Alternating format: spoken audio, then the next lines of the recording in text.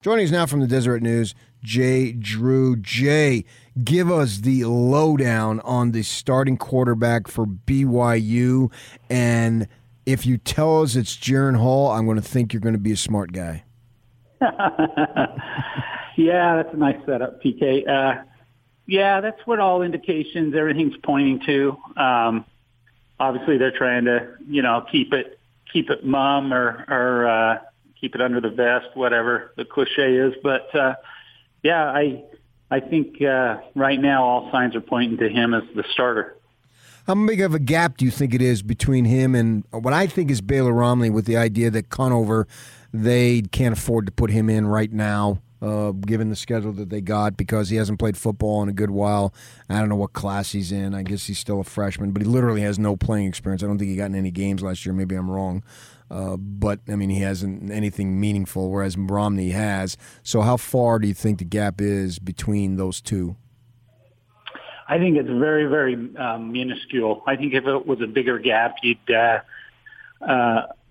probably they'd probably say, "Hey, this is how it is. It's over." I don't think Aaron Roderick is really into playing games, maybe as much as coaches he's worked under in the past. I think when he knows who his guy is, I think he's going to go ahead and share it. So having said that, I think it's still really close. Aaron came on the Zoom call with us after the scrimmage Saturday, and he said, it's there's not a lot of separation between these guys. But I think he also knows the value of getting a guy, naming a guy, having all the teammates kind of get it into their heads that this is the guy, and kind of roll from there. And so I think I wouldn't be surprised if we find out this week, to be totally honest with you. Yeah, the Jay Drew of Deseret News joining us this morning. I think you're exactly right on that regard, as far as what Aaron Roderick is much more of a straight shooter and doesn't really like to play games. If he wants to extend it, because that means there's a reason that he wants to extend it, and it's not, we're going to trick the media and worry about so the Arizona coach, Fish, doesn't know who the starting quarterback is. Arizona's got plenty of issues that they need to worry about rather than worry about who's the starting quarterback at BYU. Obviously, and Aaron Roderick isn't going to play those games. And I'm not sure Kalani's going to do that either, because if I can remember back, and you would obviously know this, when it was Taysom Hill and Tanner Mangum, they made an announcement. They didn't wait until we trotted out the first game at that point. They did make that announcement and say who it was. Interestingly enough, I think that was the Arizona game that was the first game too, wasn't it? If I remember, maybe my timing is off a little bit. But they played. Yeah, I think so. And then I specifically remember driving to a prep game where they announced Tanner Mangum over Zach Wilson. And then obviously Zach took over midseason. Yeah.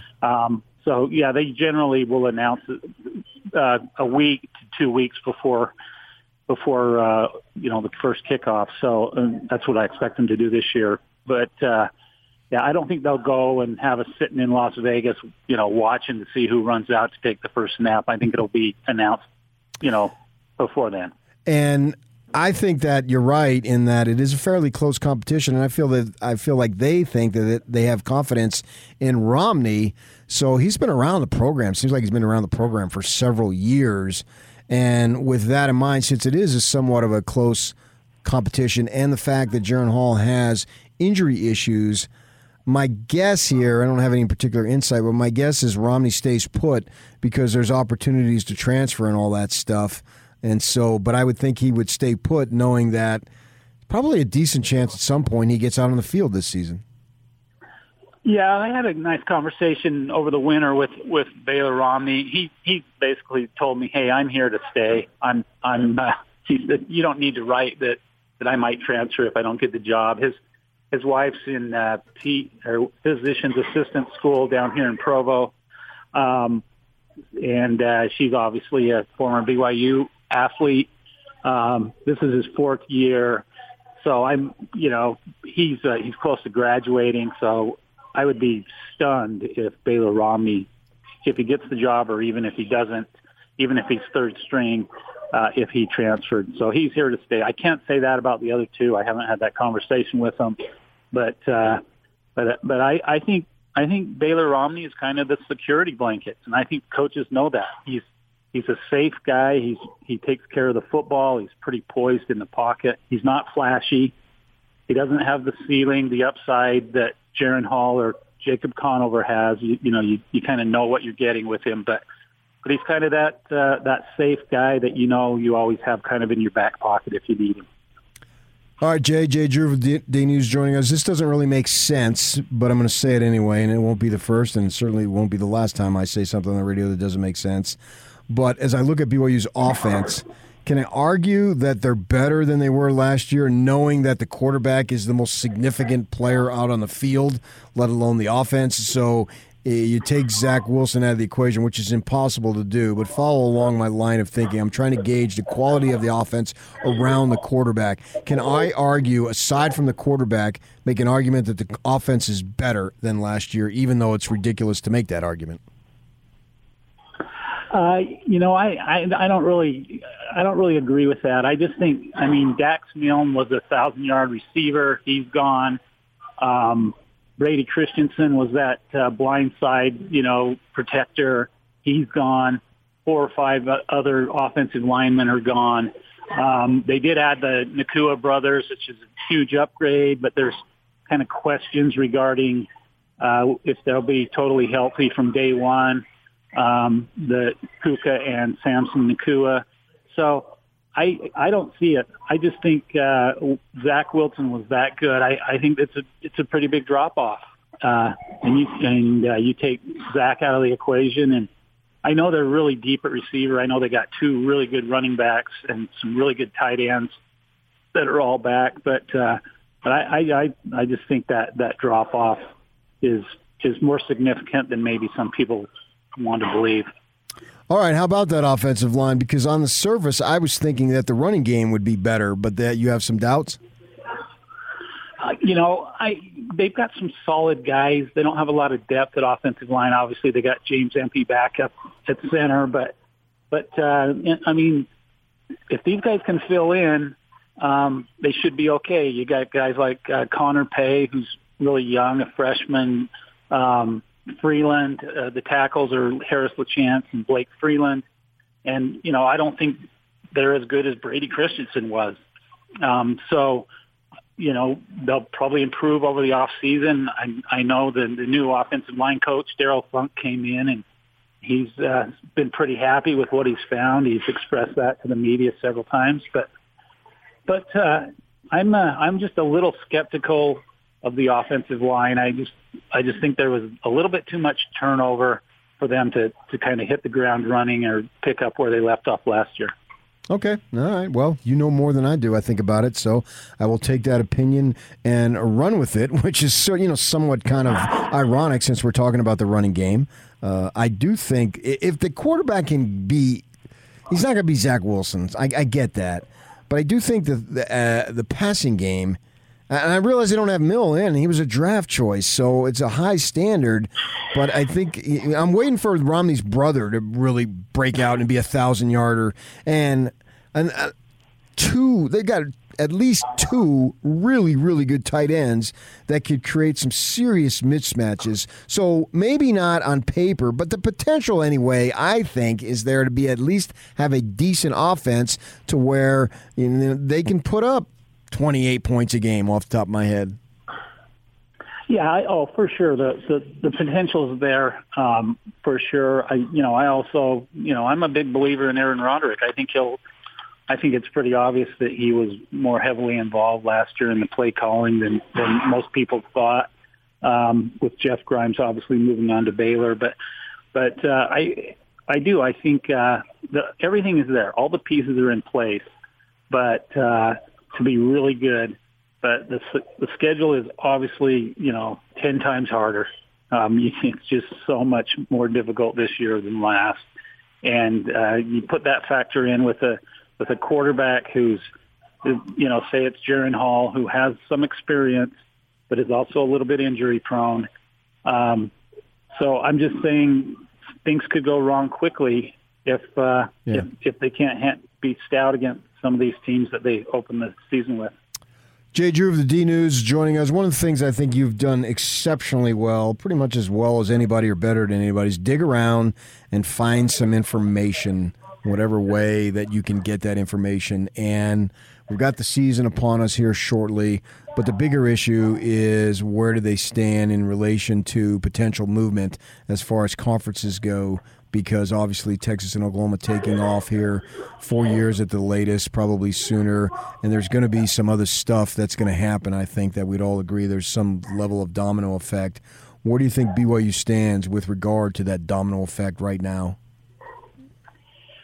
Well, from everything I hear, BYU is being really cautious. They don't want to jump into something and then have, a year later everything change. The situation is so fluid. Some of my people say don't count out the AAC, the American Athletic Conference. If BYU were to maybe go to a conference, that might be a better choice than the Big 12 as presently constituted, because I think BYU has some worry that the better Big 12 teams will be picked off by either the ACC, the Pac-12, or the Big 10, and leaving the Big 12 with nothing more than, the Midwest version of the Mountain West.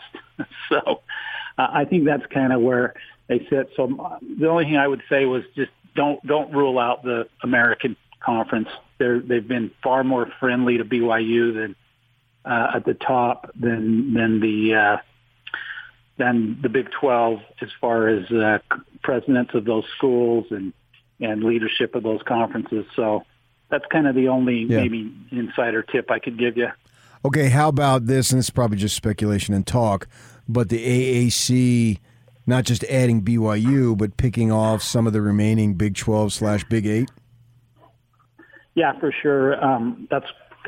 From everything I hear, that's kind of where the battle is which conference is going to, pick off the Big 12 teams first.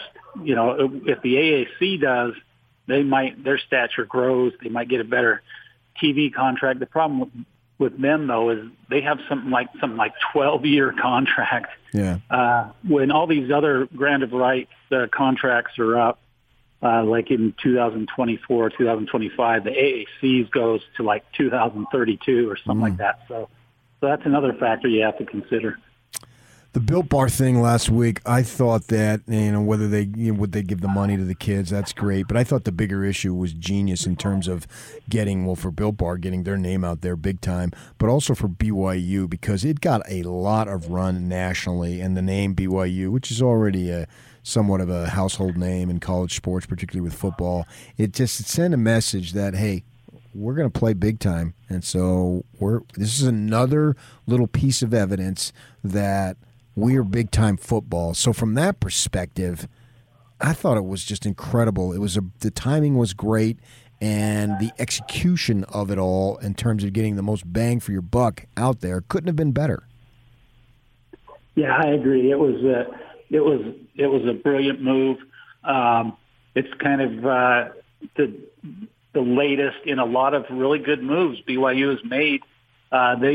A lot of times you could accuse BYU in the past of maybe being too passive and kind of letting everything else to kind of dictate, and then they follow along. But they've been really proactive, really out front of this whole NIL movement, player experience, all these different things, getting the players more involved in what they want as far as their uniforms to look like, and just on down the line. So yeah, I would agree with you. They've had a kind of a attitude change, attitude adjustment, or some switch where they're all in. It's you're dead right on that. And this is just the latest to show the country, whoever's paying attention, that they're not just going to sit back and be content with maybe group of five status or kind of second tier status. So they're gonna try to play with the big boys as much as they can. Thanks for joining us. Okay, guys. Take the Zone with you wherever you go. Let's go. Download the all-new Zone Sports Network app on your phone and get live streaming of the Zone as well as podcast editions of every show. From Salt Lake to Shanghai, Provo to Portugal, or Ogden to Oslo, wherever you go, we'll tag along. Let's go. Download the new Zone app by searching Zone Sports Network wherever you shop for apps. It's the Zone Sports Network app from 97.5 1280 The Zone and the Zone Sports Network. Good morning. This is DJ and PK in the morning, of course, right here on the Zone Sports Network. I'm neither DJ nor PK, but PK will be rejoining us shortly. I'm Jay Catch, the executive producer of this fine program. Hope you all are doing great here on a Tuesday morning. Like I mentioned, PK will be rejoining us here in just a little bit, but wanted to get to some interviews that he has done recently with some University of Utah football players. He had a great conversation with Clark Phillips, of course, a cornerback for the Utes, a guy who was trying to follow in the footsteps of Jalen Johnson, show up to Utah, be a star for 2 to 3 years, and then obviously move on to the NFL. Will that be the storyline for a guy like Clark Phillips? Only time will tell. But until then, let's let you hear from Clark Phillips speaking with PK one-on-one right here on the Zone Sports Network. You already mentioned it about your recruiting status. Basically, why Utah when we could have gone to a perceived bigger school? The coaching staff, the family feel, the players, what they've done in the past, the atmosphere, it was everything about this program that I felt really, really comfortable and, committing to and, being a part of. I really just wanted to be a part of something that was special, or be a part of something that was relentless, a team that was going to be competitive, and a team that really cared, and that the coaching staff really loved us for who we are, and I get that feel every single day. How hard of it was a decision to make? It was really tough. It took a lot of prayer, my family guidance, my dad. It was really, really tough, and I'm just, so grateful that I made it. And did it come right down to the wire? It really did. Honestly, it did. And because, that last 2 weeks before signing day, we got the news that the D coordinator and the DB coach at Ohio State was like, I'm going to take a head coaching job. And so, okay, got to make the best decision for me. Meanwhile, I had already been talking to Coach Shaw and, Coach Whittingham, and so it was already in the works, but they kind of put it in stone. And I'm just so grateful that it happened the way it did. So the Utes were close, and then when the Ohio State decision came down, that obviously bolted the Utes. Most definitely, yeah, that's what happened. And how much of the history were you aware of? Because obviously this program has put a ton of DBs in the NFL. Yeah. Most recently, as when you were a senior, they put everybody in the NFL. Yeah, and that's the tough thing. So because I was coming in early, that time period, the draft hadn't happened yet. The coaches were telling me, hey, we've got some guys that are going to go in this 19 draft that, it's gonna open, it's gonna shock some, guys. And so when I decommitted, everyone, all the fans at Ohio State were like, oh, dude, what are you doing? And so I was able to kind of say, hey, look at that. 2 weeks later when I signed, I was like, but I just had complete faith, and that just speaks to the humility and the coaching staff, because those guys could have, said anything. And the fact that they said it and it ended up being true really, really, showed me, okay, these guys, are about their word, and they're going to really develop like they say they are. So that's sort of a new thing with recruits, to have interaction with fans at other schools because of social media. You go back, 10, 15 years, and that wasn't very possible. How was all that as you were going through that process? Because people had access to you, where if you were 15 years ago, they wouldn't have had access to you the way they do. Honestly, it's different, and like you said, like a couple of 15, 20 years ago, it wouldn't have been this way. But it's a part of this era, and we kind of have to kind of live with it and kind of roll with it. I'm thankful for everything about it, because it's definitely helped me mature, being 16 and having fans comment on my pictures and say, hey, you should go this place. It's crazy. It sounds crazy, but it's the world we live in. And is it tough not to let it sway you? You just roll it off the bat? Yeah, my parents, like I said, my parents, and wisdom coming from my dad, my mom, just telling me, hey, keep your head on straight, focus on one thing at a time. And sometimes my dad take my phone when I was in high school, hey, you need to focus on school. And so now it's allowed me, now that I don't have as much of that guidance, I was like, okay, I have periods of time, like in fall camp, where I, try to turn off my phone, so I can sleep, certain things like that, have been really, really valuable. So the DBs have a reputation of going to the NFL from Utah, that's obvious. But also they have a reputation, and they recently developed one linebacker, but for a long time they've had one at defensive line too.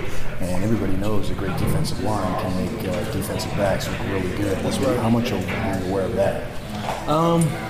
Honestly, like when I was looking into Utah, that was something that stood out to me. I always looked for programs The only schools in my top 5 are, schools that had great D-lines. I want to play behind a D-line that's going to get after that quarterback, throw it up so I can take the route. Yeah. And so that was something that was big. And so seeing that with Utah and seeing how, Coach Shaw developed DBs, Coach Scalley developed DBs, was like, okay, this is the program I want to be a part of. And so it was a lot easier.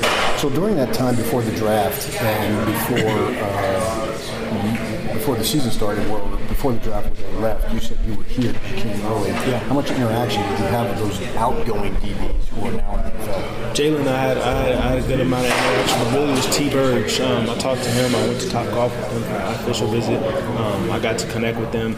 Now even like when Jalen came back before Camby came to my house and we talked for a little while, and he was just kind of giving me pointers about the league. Even though I've got some years, and I was just telling him what I'm seeing so far, and he was telling me what I need to work on. I was just taking it, just kind of taking notes, and having those guys in my corner has been a blessing.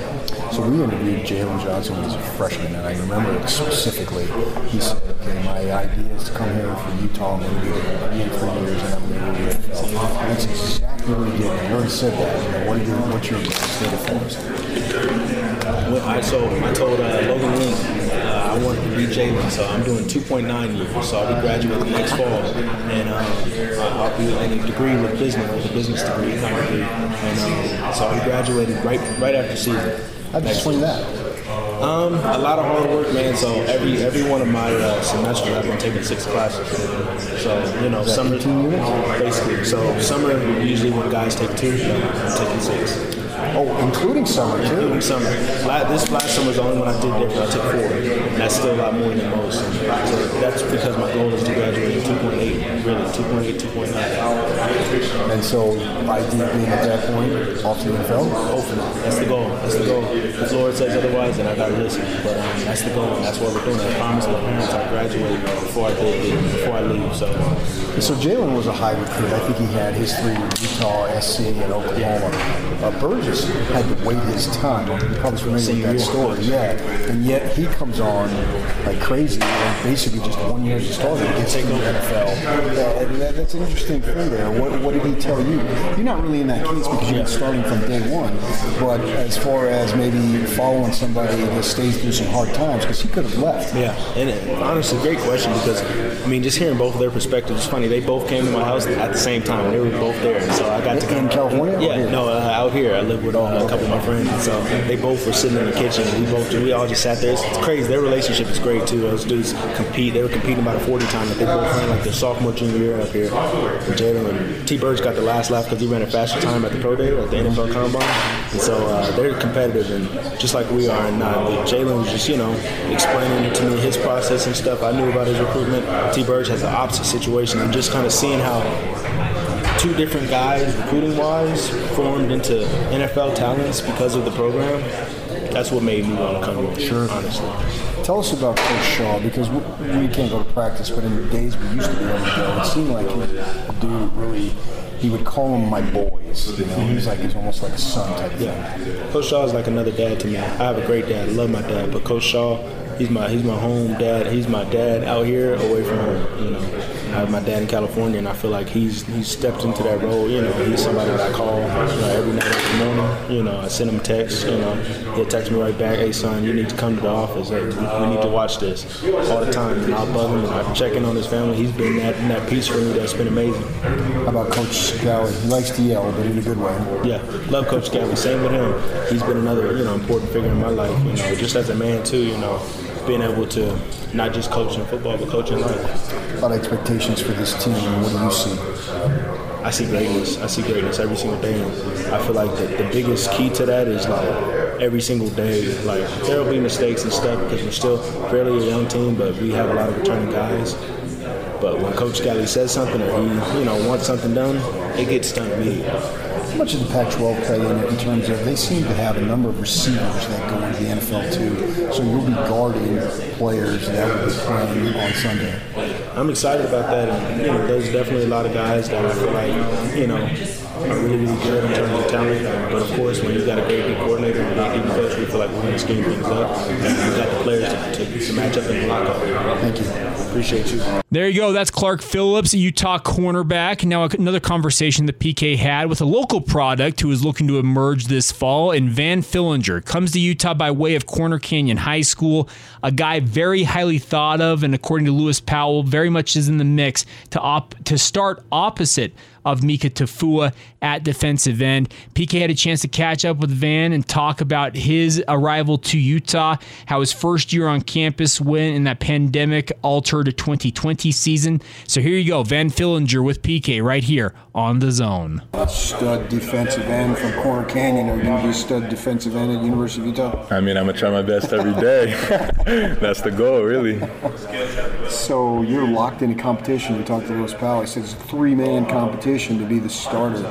That's got to be fun. Is it nervous at all? Nerve-wracking?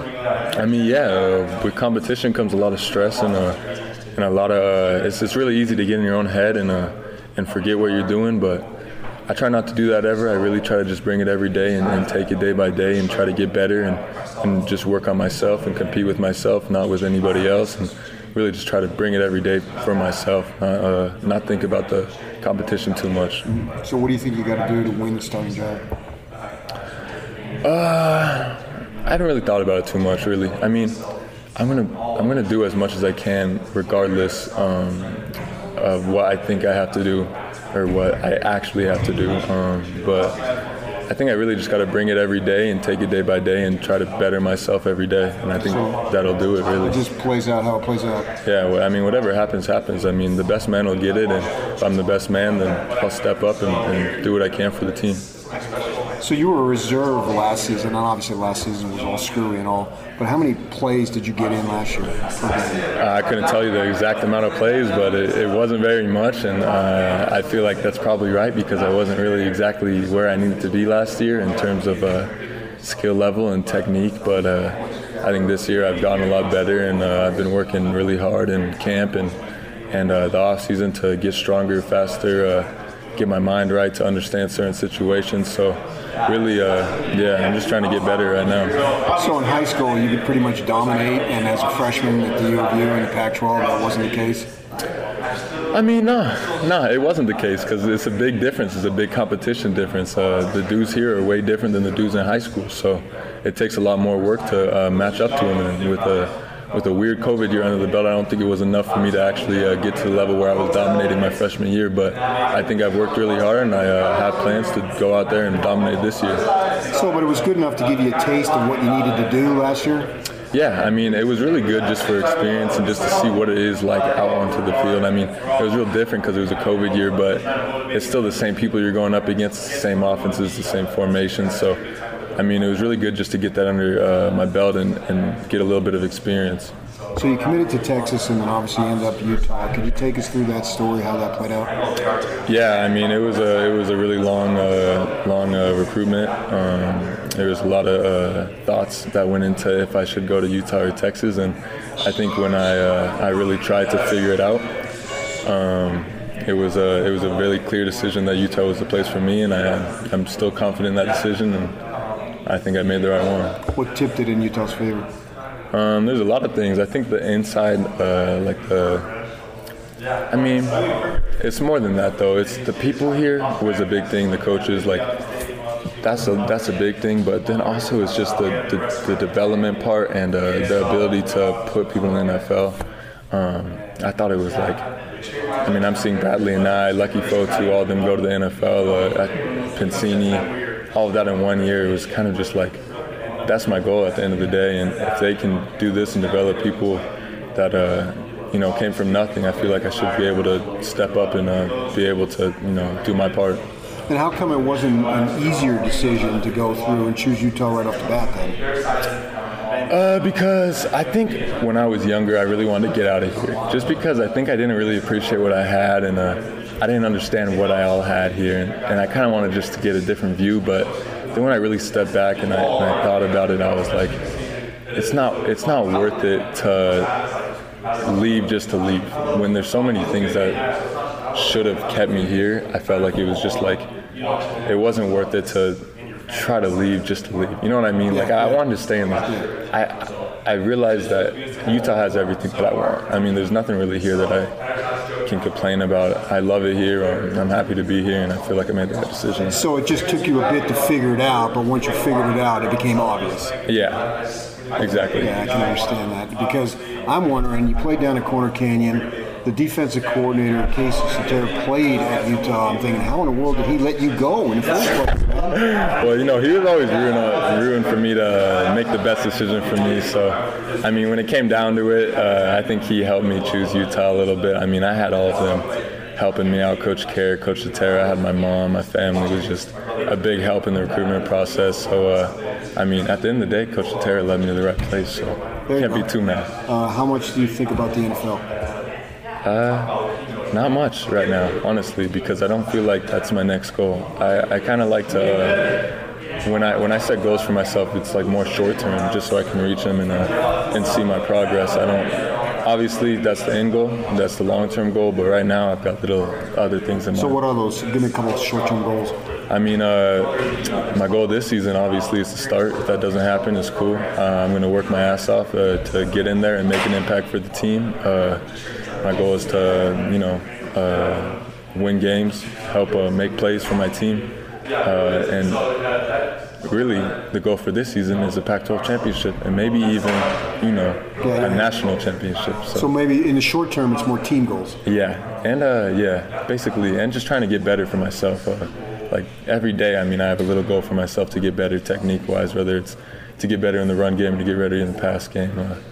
I have goals for myself for sure. All right, thank you. Yeah, no problem. There you go. Van Fillinger, Utah defensive end, speaking with PK. Coming up here in just a minute, we'll catch up with Utah media availability yesterday. Andy Ludwig, Kyle Whittingham, and Utah quarterback Cam Rising all spoke to the media. We'll get to those conversations. You're listening to DJ and PK right here on 97.5 FM, 1280 AM, and the Zone Sports Network.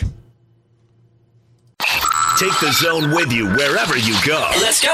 Download the all-new Zone Sports Network app on your phone and get live streaming of the Zone as well as podcast editions of every show. From Salt Lake to Shanghai, Provo to Portugal, or Ogden to Oslo, wherever you go, we'll tag along. Let's go. Download the new Zone app by searching Zone Sports Network wherever you shop for apps. It's the Zone Sports Network app from 97.5 1280 The Zone and the Zone Sports Network.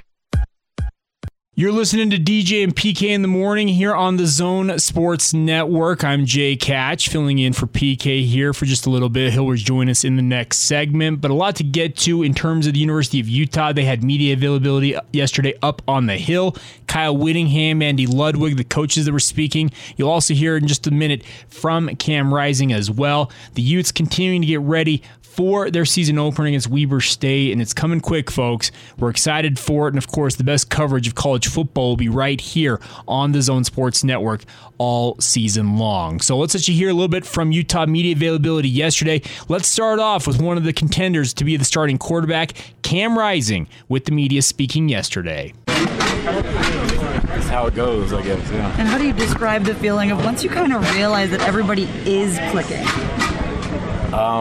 Just know that the offense is going to be firing on all cylinders when that happens, and that's what we have right now. So looking forward to keeping that going. I got a couple. How difficult was it to repair the shoulder? Went to go see Dr. Andrews, and he pretty much just did the surgery, and it was clear cut and dry, and then just came back and stuck to the rehab, and that pretty much was tedious, but it was relative. It was doable for sure. When did you feel 100%? I started to feel. Ooh, that's a tough question. I'm not too sure exactly on the date. Probably close to like a month before camp, or a month or two before camp was when I started to get that. No more problems, really. Just get to go, let it rip. So is it easy not to go out there and not think about it? Yeah, I don't think about my shoulder at all. What are you thinking about when you're out there? The play and making sure that we execute what we got going. What is something that your shoulder surgery has taught you just about the grind? That it's a process. I mean, just like anything, you have to stick to that process. You have to take the right steps and make sure that you're not getting away from that, and just get extra rehab when you can and take advantage of that stuff whenever you can.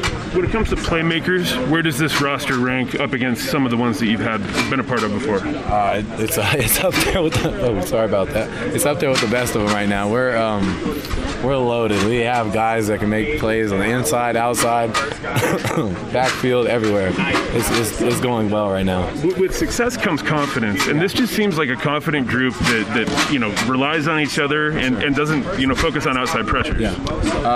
Well, when you have a family like this, with how many guys we have right now, it makes it easy to just lean on them and trust that your teammate is going to be right there, right next to you, fighting through it, and that's what makes it easy. This time of year, what does Kyle Whittingham do really well as a head coach? Really applies the pressure and makes us work, because this is laying the foundation to a great season right now, and that's what he does. That's why he's been so successful, and that's why he's such a great coach. How much is it a fact of life that quarterbacks, you're going to get recruited, and then they're going to recruit 2 or 3 others, and then there's going to be another transfer and all that stuff. So from one year to the next, you don't know who's going to be on the roster, but you got to come out here every day. Absolutely. I mean, that's just competition. That's what you want. That's iron sharpening iron, and that's how you end up getting a great football team. And when you have depth and you can make sure that if one guy, if a shoestring breaks during a play, that you have a guy that can come in and execute just as a high level as the next. And when you're going through rehab and trying to get back to full health, is there like a mental hurdle that has to be cleared, just knowing that you can still do this at a high level? I didn't really feel it. I kind of just felt my shoulder getting better through time, and a lot of times I would have to be held back a little bit just because I did want to keep going and stuff. Like, I only have 30 throws today. I hit the mark, and I feel like I can keep going, but just trusting that and sticking with it, and that was probably the hardest part. The fact that you're past rehab and that you're out here now, what does it say about your toughness and your fortitude that you're back out here and really making a play for the job again? I do it for my teammates. I mean, they make it easy to come out and work. Just always being there whenever I needed a guy to throw to, they would always go out there. That made it easy for me. So just having them around was the good part. There you go, Cam Rising. Now let's get to his offensive coordinator, Andy Ludwig. Fire away. Coach, you have a fun decision ahead of yourself with the quarterbacks. How's it been evaluating after camp? It's been great. It's been a very competitive situation. All the quarterbacks are doing an outstanding job. I know the race for the number 1 quarterback gets a lot of attention, but we got a good competition as well for the number 3 quarterback between 3 outstanding young players, Quinton Jackson, Peter Costelli, and Bryson Barnes. So I know all the talk is about 1 and 2, but there's also a battle for that 3 spot, and I'm very pleased with the progress of the entire position group. You also have a lot of running backs, and one coming into camp that hasn't really been talked about with Tavion Thomas. How hard of a choice is it going to be to split up the reps as a running back spot? Well, it's a real luxury to be able to split up those reps, and again, you'd like to identify one individual to be the lead ball carrier, but there's 4 young men that are competing every day with an exceptional skill set. Each one does something a little bit different, so it allows us to be real creative in the way that we use all their various tools and skill sets. What more do you need to see out of Cam and Charlie before this decision gets made? More execution, more completions, just a larger body of work, I believe, would be my conversation with Coach Whittingham before we make that designation. What was your assessment after Saturday's scrimmage of those guys? They both did a good job. Statistically about even. Charlie had a couple more pass attempts. The completion percentages were about the same. They were both efficient moving the offense. Whether they were working with the first offense or the second offense, they just intermixed all the way through, and they were productive. So I'm fired up about that. They didn't make the decision any easier with being that efficient on set. In all your years, though, have you found that the decision sort of makes itself, or the coaches have to step in and make it? This one we're going to have to make, and that's a great situation to be in, because that's, again, 2 highly motivated, 2 football junkies with high football intellect that are playing at a very high level. Last year the passing obviously wasn't as expected. How do you feel to get those receivers, more play this year as opposed to last year?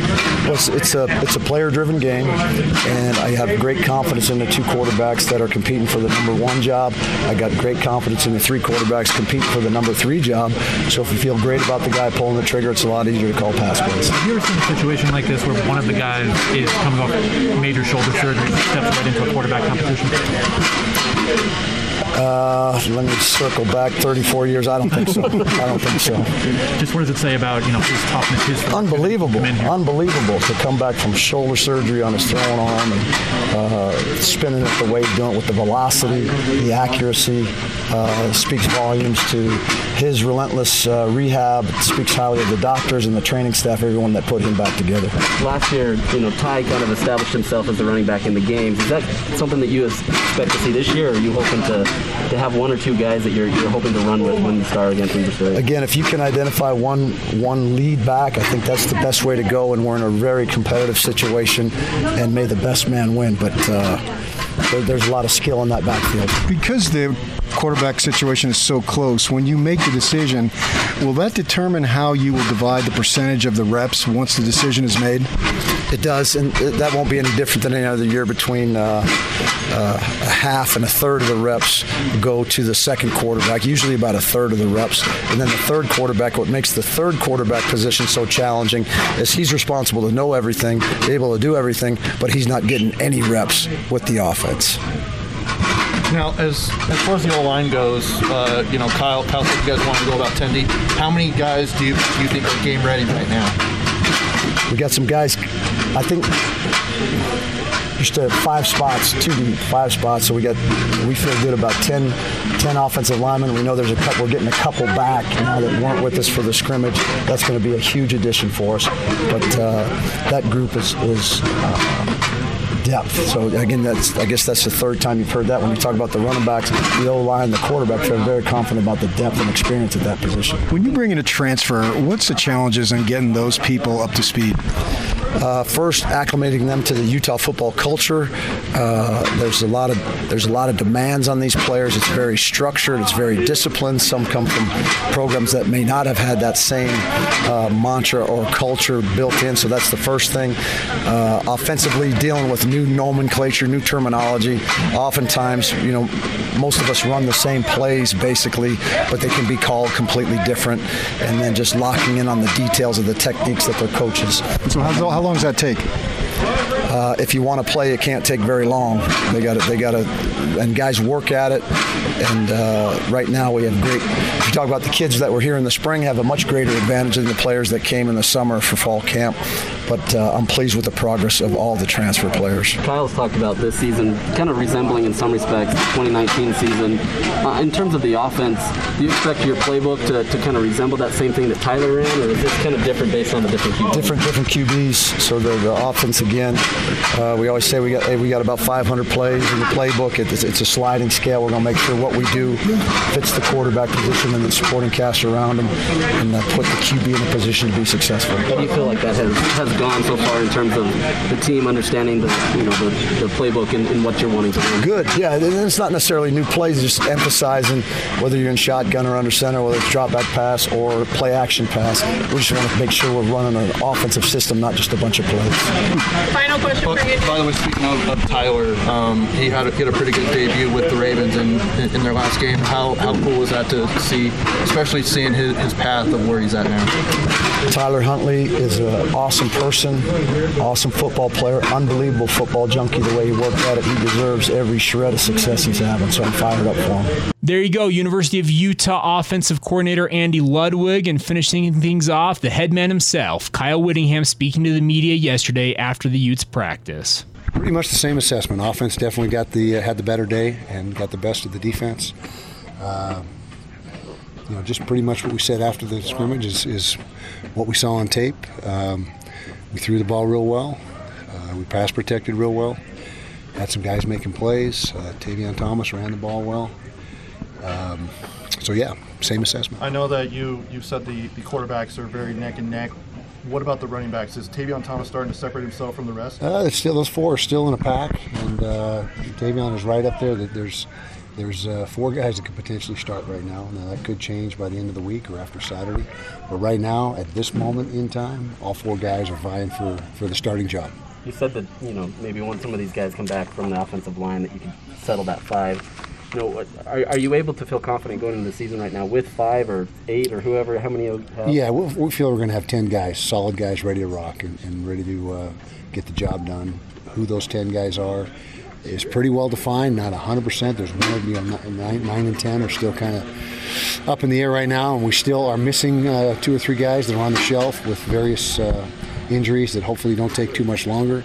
And the sooner we can get the 5 guys that we identify as the top 5 together, the better. Right now, that's not the case because of injury. So, what's different this year about maybe how well you've done in past pro than maybe in years past? Well, we got a veteran group in a lot of respects, even though their eligibility year may not say so, with the COVID thing backing everything up.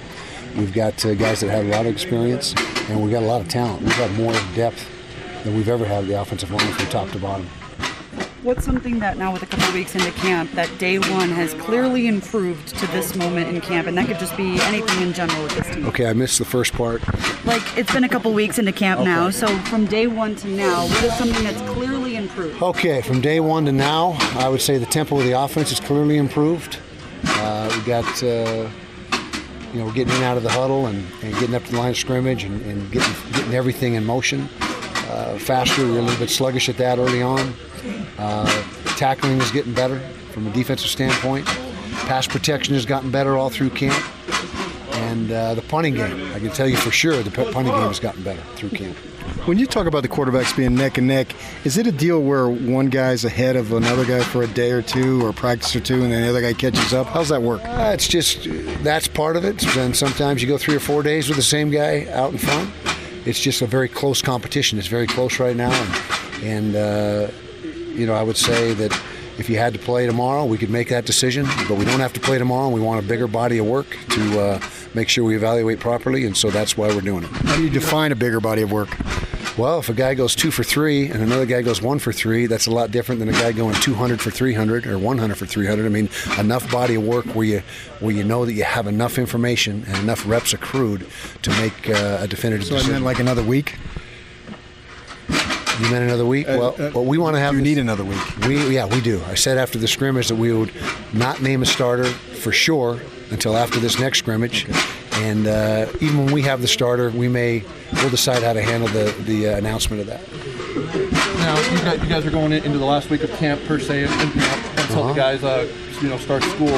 What are you hoping to accomplish this week heading into that last Okay, we got to be better on Saturday than we were last Saturday. That's the objective. That's exactly what we told them after the scrimmage on Saturday in the meetings, is that we have to continue to improve, and things have got to be cleaner, and the execution's got to be better. Everything's got to be sharper in the second scrimmage than it was last week. Last week we got a really good start, so the bar's been set pretty high, but we've got to continue to improve. Do you continue to hold out guys in the second scrimmage?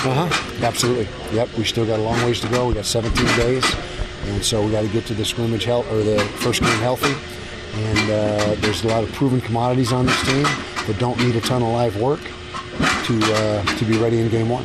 How important is it to be able to have this physical content in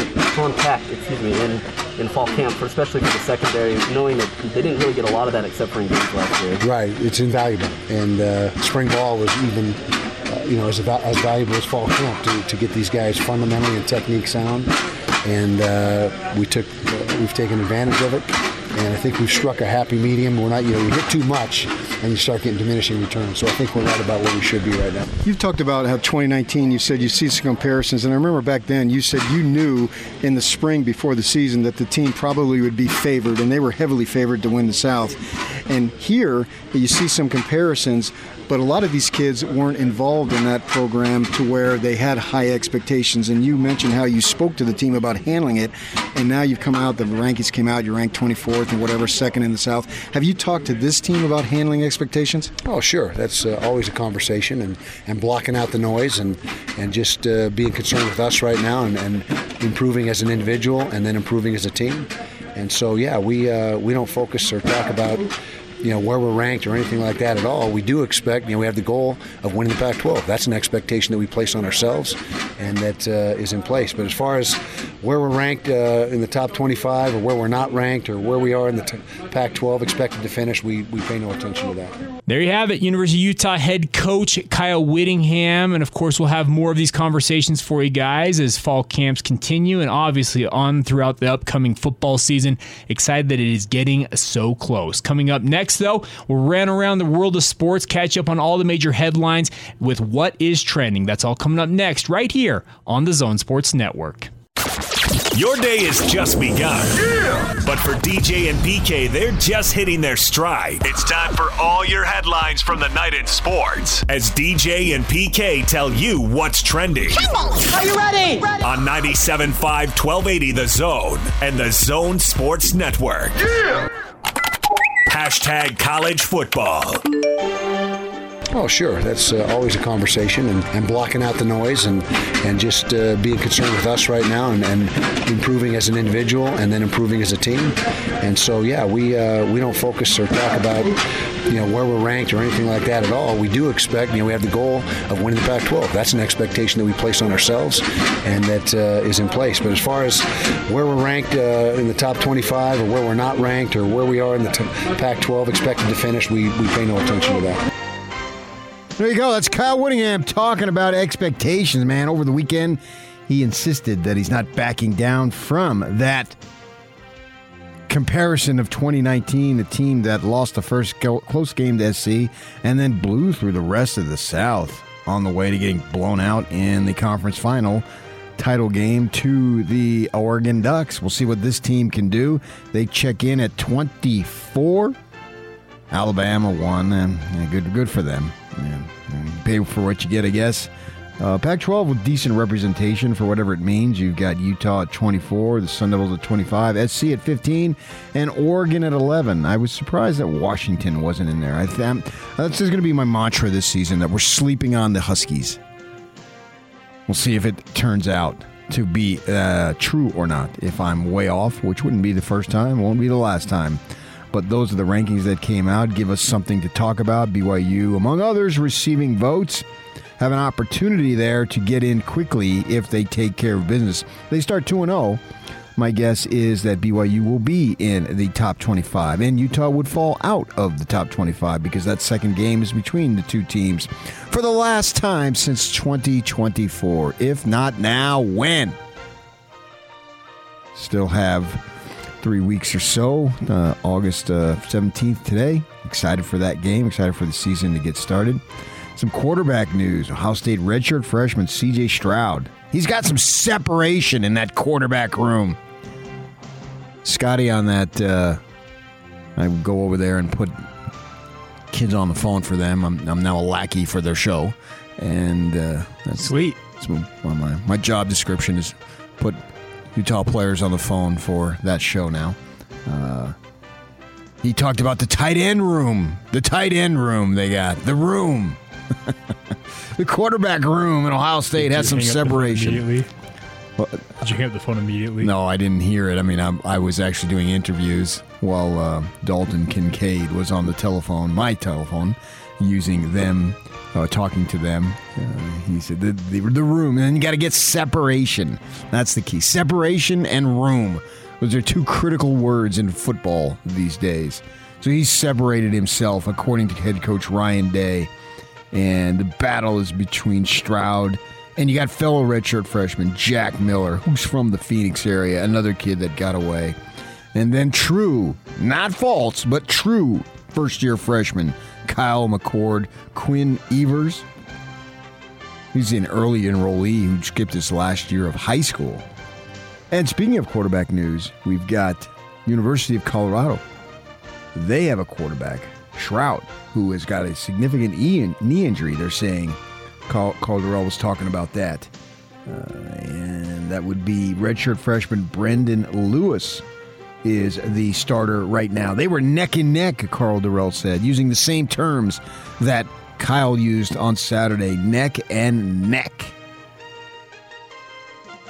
So Lewis doesn't have much experience for the Buffaloes. We'll see how that plays out. Now, of course, he'll have, if the season plays out, he'll have plenty of experience by the time we get to the huge rivalry game between Utah and Colorado, the legendary battle of whatever the hell they call it between those two teams. College football heating up for sure, taking advantage of it. BYU today doing some Zoom stuff again. Zoom all week, 3 times. Used to be in my day, and I'm an old timer now. Back in the day when I worked for the Watchdog, media availability every day during fall camp, which is actually training camp. I don't consider August fall. At no point does it even hit fall. It comes up a month short of fall. I was like September 21st is technically when fall begins. Yeah, so it comes, I call it training camp, August training camp, fall As we all camp. should. Yeah, I'm going to start calling Thanksgiving Christmas and Halloween Thanksgiving. It's a month shy of having to be in there. I just got a text. I didn't silence my phone. I'm guessing it's from Scotty. Let me see. Oh no, Lloyd. Just having fun. I'm not even going to read it. Come on, relax. Don't get excited. I'm sure they're getting on me because I said I'm a lackey now to put guys on the phone for them. So take it easy. More than willing to do it. The one thing about PK, he's the ultimate team player. So should I even read it? Yaki, see what he says. Is he going to get on me? Because I think he is. If it has a bad word, let's not read it. Oh, if it has a bad word? Yeah. Oh, you're the best. And he spelled your wrong. Come on. U of U education. All right. That's college football right here on 97.5 1280 The Zone. Hashtag NFL. Alex Smith joining ESPN. Sure. Why not? Stay close to the game. Excited to see what he can do. Now, some guys you never know because a lot of you jocks, they like to get in the cliches. We got to jump on them early and that type of thing, and that's a big thing that they like. So if he's not going to be cliche-ridden, then I'm all for it. Obviously, a smart dude. See what he can bring. We'll have a Cougar and a Ute. Maybe they can team up because Steve Young's on that show. Or on that network anyway, as an NFL analyst. I don't know what show he's going to be involved in. So saying multiple roles. I'm not going to call him the worldwide leader. That's a self-appointed term. I mean, they're not. In fact, if anything, their influence has greatly been reduced since they tagged themselves with that. They're ESPN. I'm just going to leave it at that. What we got with Mahomes here? His signature show, the Mahomes One Impact FLX, we released. Signature shoe, not show. You got show here, buddy. Signature shoe. It's going to be released by Adidas. You know what Adidas stands for? All day I dream about soccer. I'm not surprised. That's one of the rumored terms is what it stands for. No, yeah, between you and... We didn't do the updates, and we didn't hit RSL yesterday. It was a glorious day. I'm back, so... Let me see. Do you have it on this list? Because if you do, I'm in charge today. We ain't talking about it. So he's going to have his signature. I'm going to rush out and buy it. Yeah, absolutely. Can't wait. Cam Newton telling the media that Bill Belichick has not told him who's going to be the starting quarterback. And that would be something if they started Mac Jones. If 4 or 5 rookies started. I don't think Trey Lance is going to start. He looked okay the other day. I don't know. You think he's going to start? I don't think he's going to start. The Niners have been insistent that Jimmy G is the guy. Yeah. We'll see. We know that Zackie's going to start. Yes. We know that Trevor Lawrence is going to start. Well, if you believe Urban Meyer, there's an actual battle. Okay, yeah, he did say that. You're right. Yeah, between Lawrence and Minshew. But I still think that Lawrence is going to start. I think that maybe Urban's playing a little head games there. I don't think there's any question, obviously, that Zach Wilson's going to start. Can Mac Jones start? What about Fields in Chicago? You know, they had acquired Dalton, said that he was going to be the starter. You wonder why. I mean, they made that announcement long before fall camp started in July for the Bears. So we'll see. I would think that Newton would start, but I'm not close to the situation. What do I know there? I would give Newton an opportunity. I don't believe in him as much as I used to. I thought that he'd be okay last year. I think he was a little less than okay, but it was a funky season. A bunch of guys opted out and all that stuff. Let's see what he can do this year before we bury him and say that his career as a full-time starter in the NFL is gone. But maybe it comes to that. With 17 games, we'll have plenty of time to see as we get started. The season starting on September 12th for the Dolphins. Excited, certainly for excited. And I got an email from DirecTV said they're giving me the Sunday package. Yeah, sweet. Please don't fire us. Oh, is that what it is? I don't know. I've had DirecTV for a long, long time. That's nice of them, though. That's awesome. Yeah. I'm looking forward to it. I enjoyed it last year, and they gave it to me. My wife had an issue with them, and they gave it to us as some form of compensation. This year, they just sent us an email. According to what she told me, she looks at that stuff, said that they would give it to us, and then I can pick and choose which games I want to watch. We just go back and forth. Sundays will be fun in my household for sure. One day after he was released by the Detroit Lions, Alex Brown was charged in connection with a non-fatal car accident, but also injured in his teammate, Charlie Timanaupu. That's as close as I'm going to get. The cornerback had been reckless driving, allegedly. He expected to be arraigned today. Falcons, their team is fully vaccinated. Right on, 100%. Vax to the max. That's what I'm calling it. They are vaxxed to the maxed. Good for them. All right. That's your NFL. 97.5, 1280 The Zone. Hashtag Utah Jazz. The Jazz Summer League team is closing it up today. They play the Philadelphia 76ers, such as they are, at 1:30, final game of the Summer League, and then they shut it down. Now that game is available on ESPN3 and, of course, NBA television. I'll probably watch some of that this afternoon. BYU's got their Zoom call at 12:45. Lead right into it. Give me something to do work-wise in this Tuesday afternoon. So I suspect we'll see Azubuike play well again. He's done well.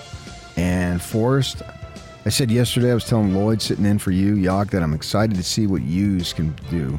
Because I know we had Jim Boeheim on. Boeheim thought he was an NBA player. He didn't get much of a chance last year. I don't know how much of a chance he's going to get this year, but this might be the last time we see him play more than scattered minutes here and there. So they close up Summer League. It's done. They're not eligible for the title thing. What are they, 3-1 now? So they guaranteed 5 games, and this is the 5th game. Correct, yeah. They're in the consolation bracket officially. Yeah. Maybe they can win the bronze. Maybe so. Huh? Come on, man. Bronze means something to some people around here. Better than, what do you get when you're 4th? You get nothing. You shut out. Summer League action, and then we'll see about what happens from there. The NBA goes quiet for a little bit.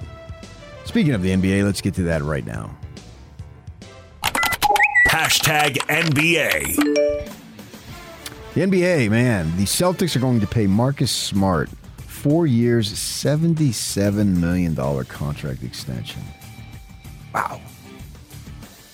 Yeah, that's just, he's okay. I'll give it to you, he's okay. Tough guy, plays good defense. Not necessarily a good shooter. But $77 million to be an average guy in the league. Stick around. He's been in the league since 2014. Man, that is just life-altering money forever. And in the NBA, unless something happens there, all of that is guaranteed. Wow. Reports are the Sixers closing in on a 4-year, $196 million Supermax contract for Joel Embiid. Joel, good old Joel, or Joel as they call him, Embiid. Man, wow. Now he's already making $65 million over the final 2 years of his current deal. Oh my goodness, man! The amount of money that these guys make, and I'm supposed to get excited about winning and losing.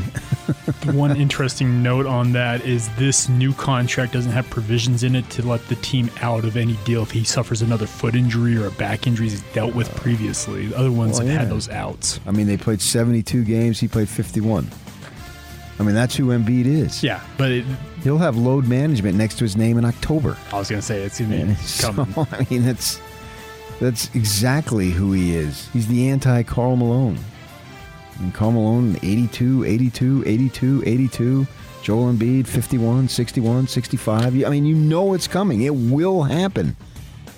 And for you who wonder why I don't get caught up in the final score, $65 million on a deal, and he's signing a $196 million deal. I mean, I'm not good at math, but that's over $250 million to play basketball. Wow, man. I'm surprised these guys worry about winning and losing, actually. I give them credit for actually caring. Because when you're getting that kind of cash, man, good for them, though. They do care about it, and they do work hard at it. That's good. Great. I'm excited for them to do that. And when they get in the playoffs, the money, when the ball goes up, it isn't about the money. Yeah. I don't know that I could do that. To me, when the ball goes up and when it comes down, I'm richer for when the ball goes up. By the time it comes down, I've made more money in that split second. And good for them, man. They are competitive and they want to win, and that's what makes it fun for me, is having them want to win. The fact that we have winners and losers, that's good enough for me to watch them compete. I don't necessarily care who does the winning or losing, but I enjoy watching people, man, woman, doesn't matter who it is, compete to win, knowing that there's losses. I mean, in the Olympic deal, when Canada won, ladies soccer in Sweden, they lost. I mean, the Swedish gals were just visibly distraught. And, of course, the Canadian gals were going crazy. And that was fun. That was fun to watch. We're watching it during the show, actually. It was a couple of Fridays ago. And it went to penalty kicks. A crazy way to end the game, but I certainly enjoyed it as a fan. All right, that's your NBA right here on 97.5, 1280 The Zone. Hashtag Major League Baseball. Big League Baseball. Yankees get Garrett Cole back from COVID-19, and he goes on to strike out 9. He's watching some of that game. The Angels lose 2-1. Cole, probably the best pitcher in the American League, 11-6 on the season. Giants continue to win. That was on the MLB Network. Chris Bryant, acquired from the Cubs here a few days ago, homered twice as they came from behind, maintaining their lead in the NL West. Dodgers beat the Pirates. Max Muncy and Billy McKinney hit home runs, and that's all she wrote. Now, that who was the pitcher for the Dodgers? Because, Jackson, he pitched it to you, right? He started. Didn't he start? I got to double-check that. I thought that was going to be the game on MLB Network, but it ended up being the Giants. I mean, they'd been advertised. I don't know how that works. The Snig Dog would know that, but I don't know that. It seemed like they were advertising the Giants or the Pirates and Dodgers all day long as I was watching MLB yesterday afternoon, and then they went ahead with the other game, the Dodgers and not Dodgers weren't shown, it was the Giants and the Mets. But yeah, Jackson he didn't start. I know what they did. They had the Briel, how do you say his name, just pitched an inning. We did this. Yeah, that's what it was. What Tampa's done. Right. And then they brought in Jackson, who did, I think he pitched at the University. I know he did. Andre Jackson.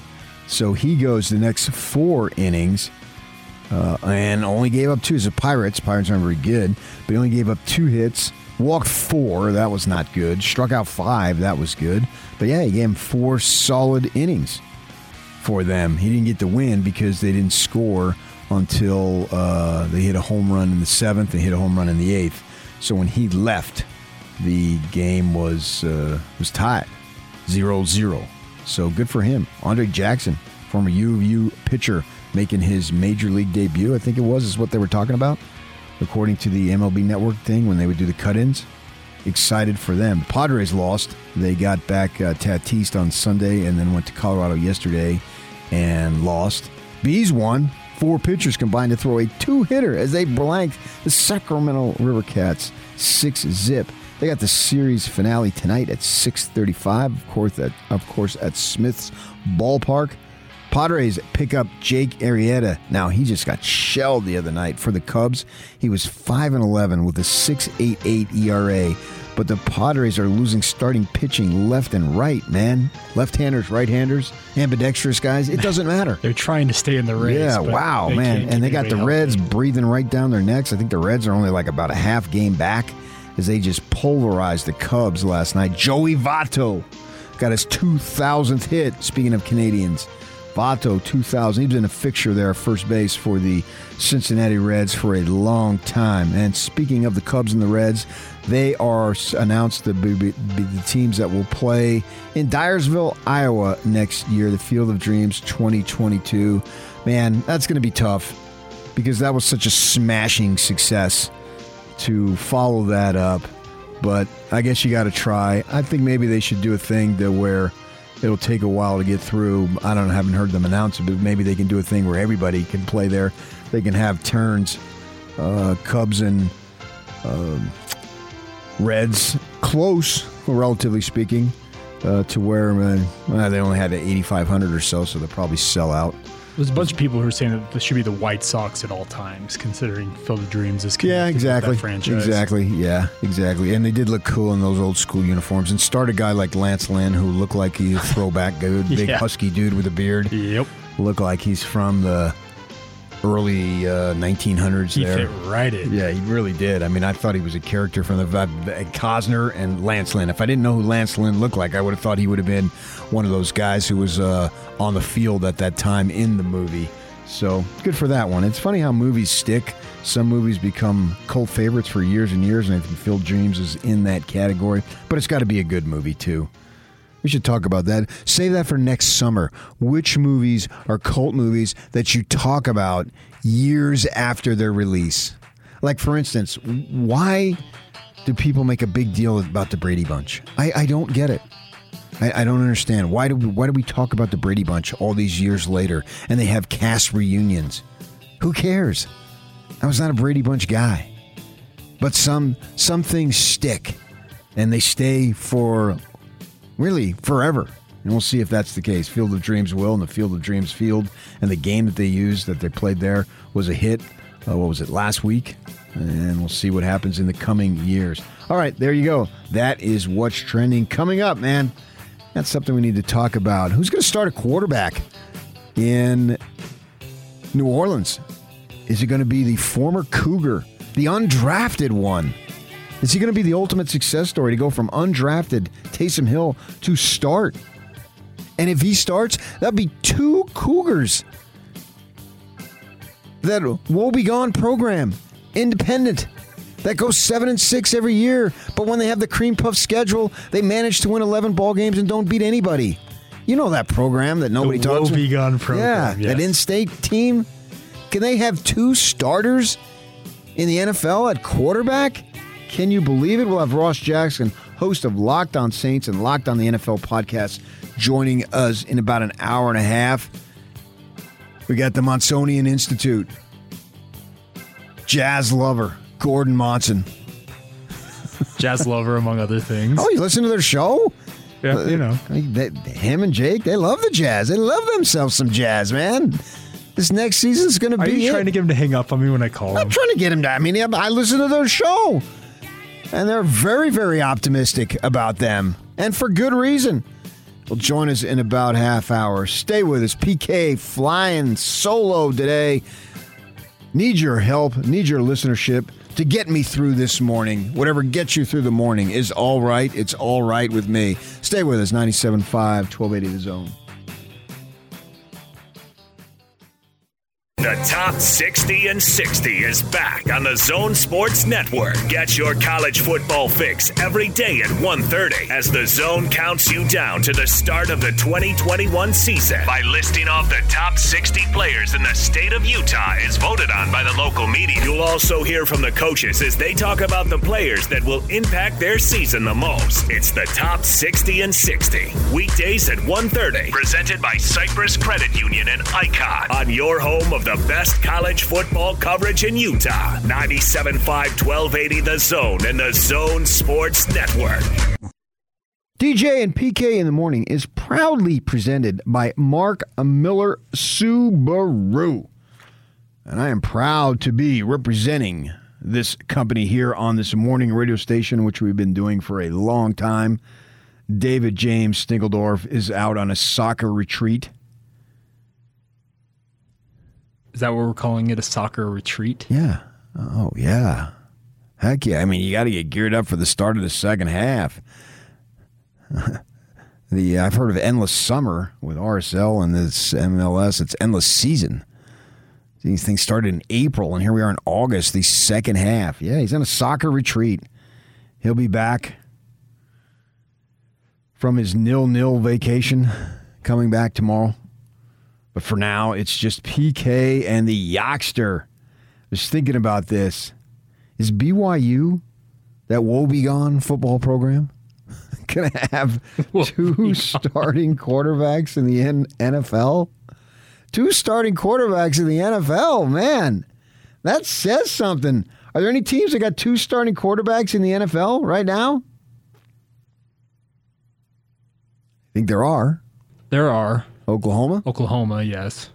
We got Baker Mayfield and Kyler Murray. Both those kids are transfers, interestingly. Sure. And did they play? Well, Murray, I think, sat out because he transferred. I think was Baker Mayfield only there one season? He sat out too, though. Did he sit out? And then you had, Jalen Hurts did not sit out. He came over to Oklahoma. Now we look at him from Alabama. So either way, if you attribute him to Oklahoma or Alabama, then that's multiples. Oklahoma already has it. But Tua Tagovailoa down there in Miami, if you consider Hurts an Alabama kid, how would you play that? That gets a little confusing there since he played for both programs. But that's big time, man. If you're putting BYU in the same breath as Oklahoma, holy cow. And then Wentz. Is he going to be back? Is he a starting quarterback? Well, if he's healthy. But he's going to be back, right? At some He's not point. out for the season. No, it was 5 to 12 weeks. The reports were last week that he was progressing faster than expected. Right. Should be available early. Right. So you got that going on. So there's a few because where did he go? North Dakota State. And where did Trey Lance go? North Dakota State. So how about that? If he ends up being a starter If now. NDSU is. Yeah, we'll have to see if he'll be a starter at some point. Oh, yeah. Whether Wentz will be a starter at the same time could possibly remain to be seen. But if you're drafting, what did they draft Lance? 5th? He was 5th. Yeah. No, he was 3rd overall. He was Sorry. 3rd. So they went three quarterbacks went right off the bat. One, that's two, what three. they- So Lance is going to play and he's going to start. And then you got Clemson with Trevor Lawrence. I still believe he's going to start down there in Jacksonville. And I don't know what's going to happen to Deshaun Watson. Who knows? Yeah. He was a starting quarterback. Well, his talent would indicate that he's a starting quarterback. Yeah. I would think. I mean, I'm not sure anybody can argue that as far as that goes. So, anybody else? Are we missing any other teams? Starting quarterbacks in the NFL? It's 32 teams. It's running through different schools in my mind, but I think you've nailed the, ones that would have multiples. And the Cougars are going to be there. Is our man Taysom Hill going to start? We'll get the lowdown. Sort of it's not conclusive. Sean Payton after the game, it's just one preseason, but they only have 3, saying he didn't want to talk about it. And let's see. That's kind of cool that the Utes and Aggies have quarterbacks in the NFL. Jordan Love and Tyler Huntley. How about that? He's an undrafted kid. Now, Love, we know, was moved up as far as the first round with the Packers being the team that selected him. We'll see about that. What do you think? Put the question up on Facebook. How is it possible that BYU could have 2 starting quarterbacks in the NFL in the independent era? This is not in the glory days when they were rolling out 11-1s every year, and McMahon and Young were going to the NFL, as were the people before them, I should say, with Wilson and who else? Somebody else. Who am I missing? Nielsen? Isaiah Nielsen, yeah. Yeah. Virgil Carter. And when they were quarterback U, is this the return of quarterback U now? And there was a little blip in there between Hill and Wilson. I don't think that they were teammates. They didn't play together, did they? They did not. No. Mangum got a run there before they decided to go midway through Wilson's freshman season as the starter. And then he took over for the next 2.5 years. Sophomore year, had a bunch of injuries, though, which actually I think could benefit the Cougars now in retrospect. It worked out pretty good for BYU in a sense with having Wilson be injured. Now, maybe he cost them some games. But he couldn't have gone much higher. In fact, he couldn't have gone higher in the draft because since his freshman year, Trevor Lawrence was always going to go number 1. So the highest you were going to be able to go was number 2 because Wilson was the assumed number 1 for 3 years until he became eligible for the draft. And sure enough, that's exactly what happened. So Zach Wilson went as high as he could possibly go. And so he sat out with some injuries. What was it, a thumb injury that freshman or sophomore season? And that allowed Romney and Hall to get some experience that the Cougars obviously hope will pay off this coming season. So they're not starting completely and totally from scratch. Each of these kids has starting experience. And then Wilson kicked butt, but it was all scheduled last year. I mean, everybody knows he wouldn't have had that kind of season. I don't even think he would have been drafted if it wasn't for COVID. I mean, you got Biden and Zach Wilson that really need to be grateful for COVID, right? Both those people got in. They won. Just kidding. Relax. Having fun with it. It's a morning show. DJ says to be fun. Be light. Don't be nasty. Don't be mean. People are going to work. They want to enjoy themselves. I got 20 years of him lecturing me. And let me tell you, now that he's not here to interrupt me. Please, I need another one to save that I can play back at any time. If you want to comment on the manifesto, go back and listen to Jake Scott yesterday. You were out sick. You had food poisoning, which Lloyd Cole told me Michael Jordan had food poisoning, and we saw what he did. And Jake had food poisoning and had to be out for 3 days. So I'm just saying. 3 days? Well, you got it on Friday, didn't you? You had Saturday, Sunday, Monday? I got it Sunday, but okay. Oh, okay. So, I mean, Yak is certainly not MJ. And MJ would let you know that you're not him. I mean, he let Brian Russell know. Oh, he'll let anybody know that. So, just having fun. But how about that? I think it's cool. I think it's especially in the independent era where BYU is not on the mindset. So put that up on Facebook, and what DJ does is read Facebook questions, but he's on a soccer retreat today. Liberals are in the White House, and no one is batting an eye at all the crises they are making. So, yeah, anything is possible. Perry going political. I didn't bring up politics in this. Come on. Why would you do that? And Kevin, way to turn this political, Perry. Yeah, I'm of the DJ mindset. You want politics? You got plenty of other shows to go to. We're not coming here. I mean, who cares what I have to say politically? Who barely cares what I have to say sports-wise, let alone politically? Why would I delve into that? I don't have a clue about any of that stuff anyway. Just people yakking. It won't happen, Doug says. Hill will not be the starter. Neither will Winston. Hello, F.A.? Who's F.A.? Free agent? One of these two is going to be the starter in New Orleans, right? We're less than a month away from the start of the season now. It's either going to be one of the two. Is it going to be Hill or is it going to be Winston? I'm pulling for Hill, local kid, another story. Chris says to Doug, well, it's a little late to bring in a free agent at this point unless it's Breeze. Call him the Breeze. Bring back Drew. I don't think that's going to happen. Say Drew's getting fitted for suits because he's going to be on TV. Steve Toon, look at the quarterback position as a whole in the NFL. Only a handful of good ones. All right, well, how do we know that Taysom Hill is not going to be a good one? Why are we ruling that out? Rule that out. Let's see. Jason, quarterback U is back. Is that true? Ryan says, as a gadget QB, sure. Is Taysom Hill the best gadget QB in the NFL?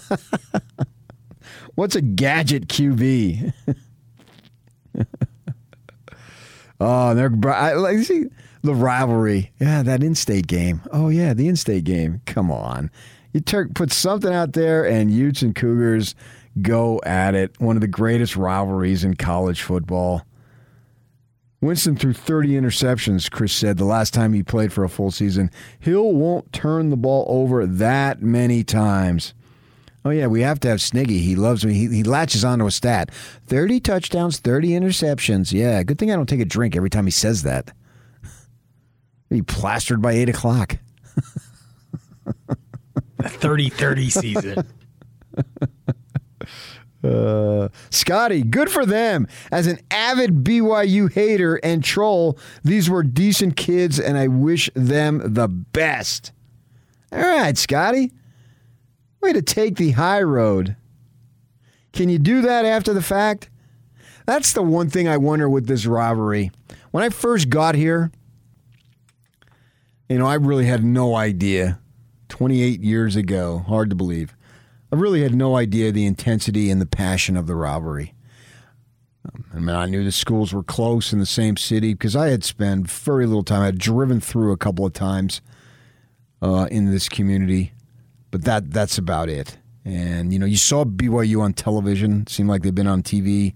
By the time I got here, they'd been on TV for at least 10 years consistently. Utah, not so much. I don't recall ever seeing them on television. Maybe I did, but nothing stood out as far as that went.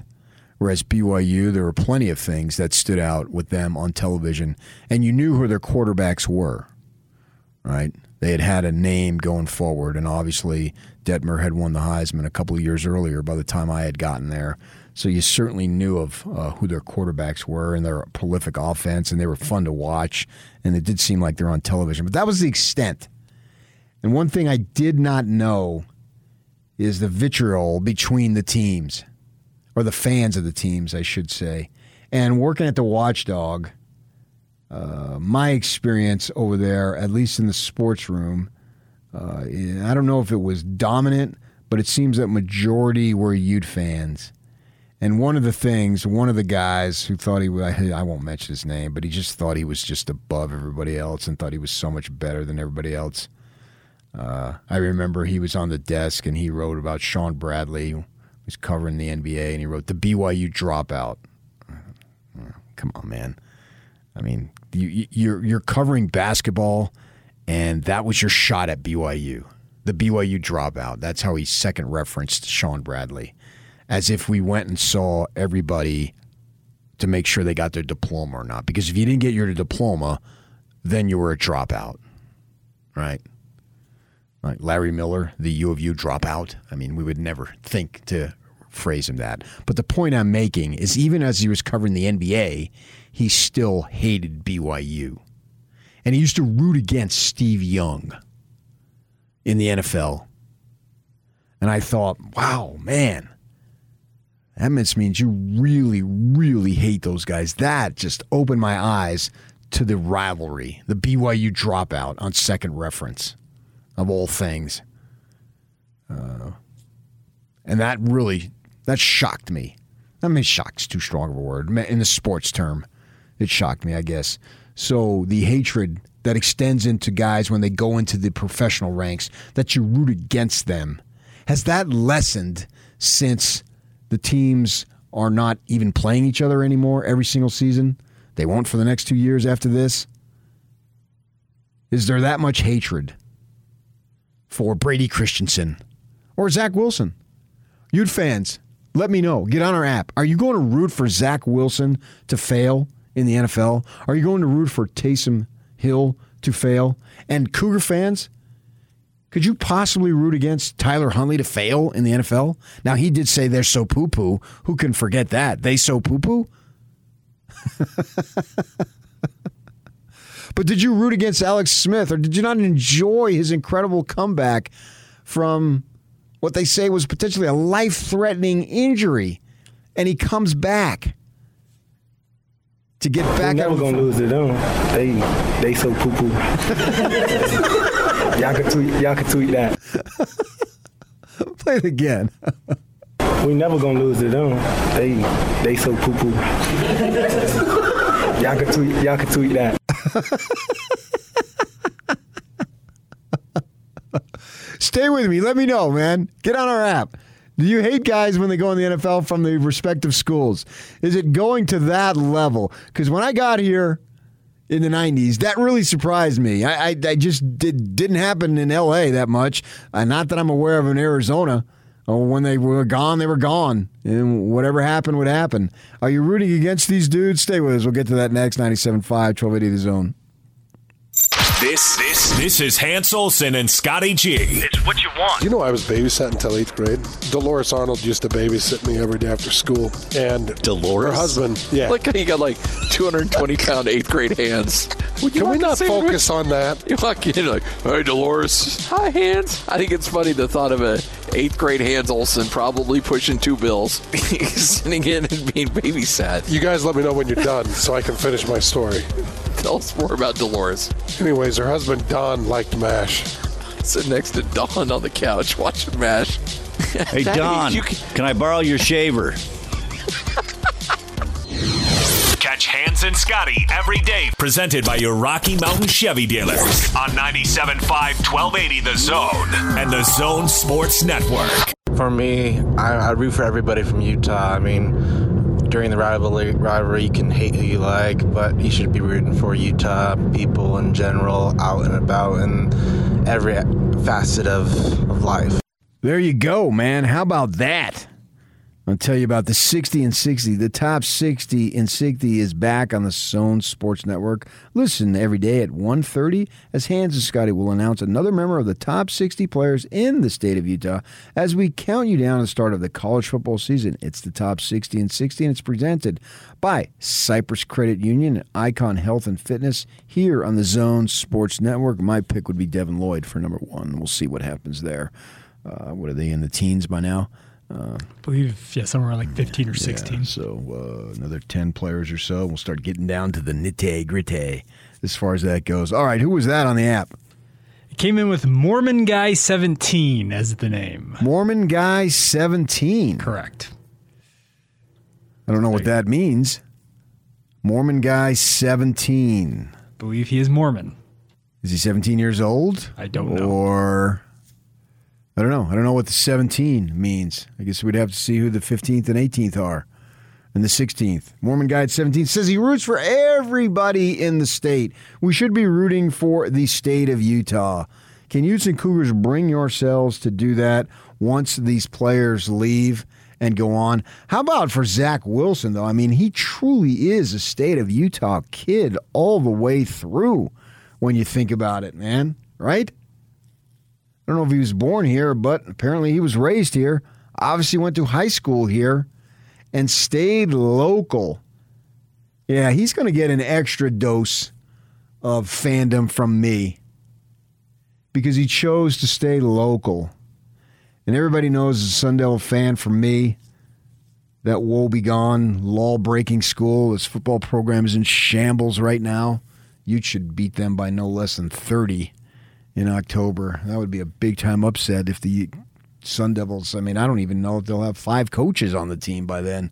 Who will be coaching? Danny White? When we get to that point? They've got assistants dropping left and right, and then their best defensive lineman out for the season, they're saying, with a tricep injury. Oh, man.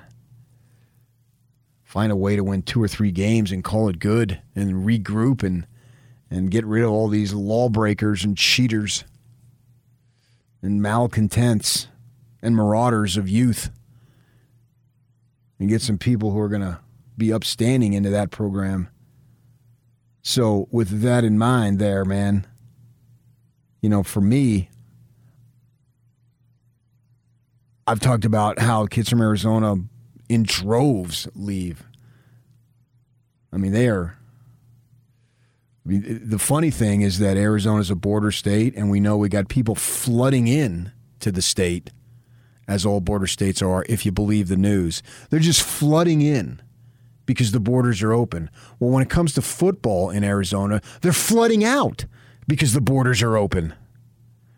So for everyone that comes across down in Nogales, they've got a Division I player who leaves the border. So it's kind of a wash in terms of population.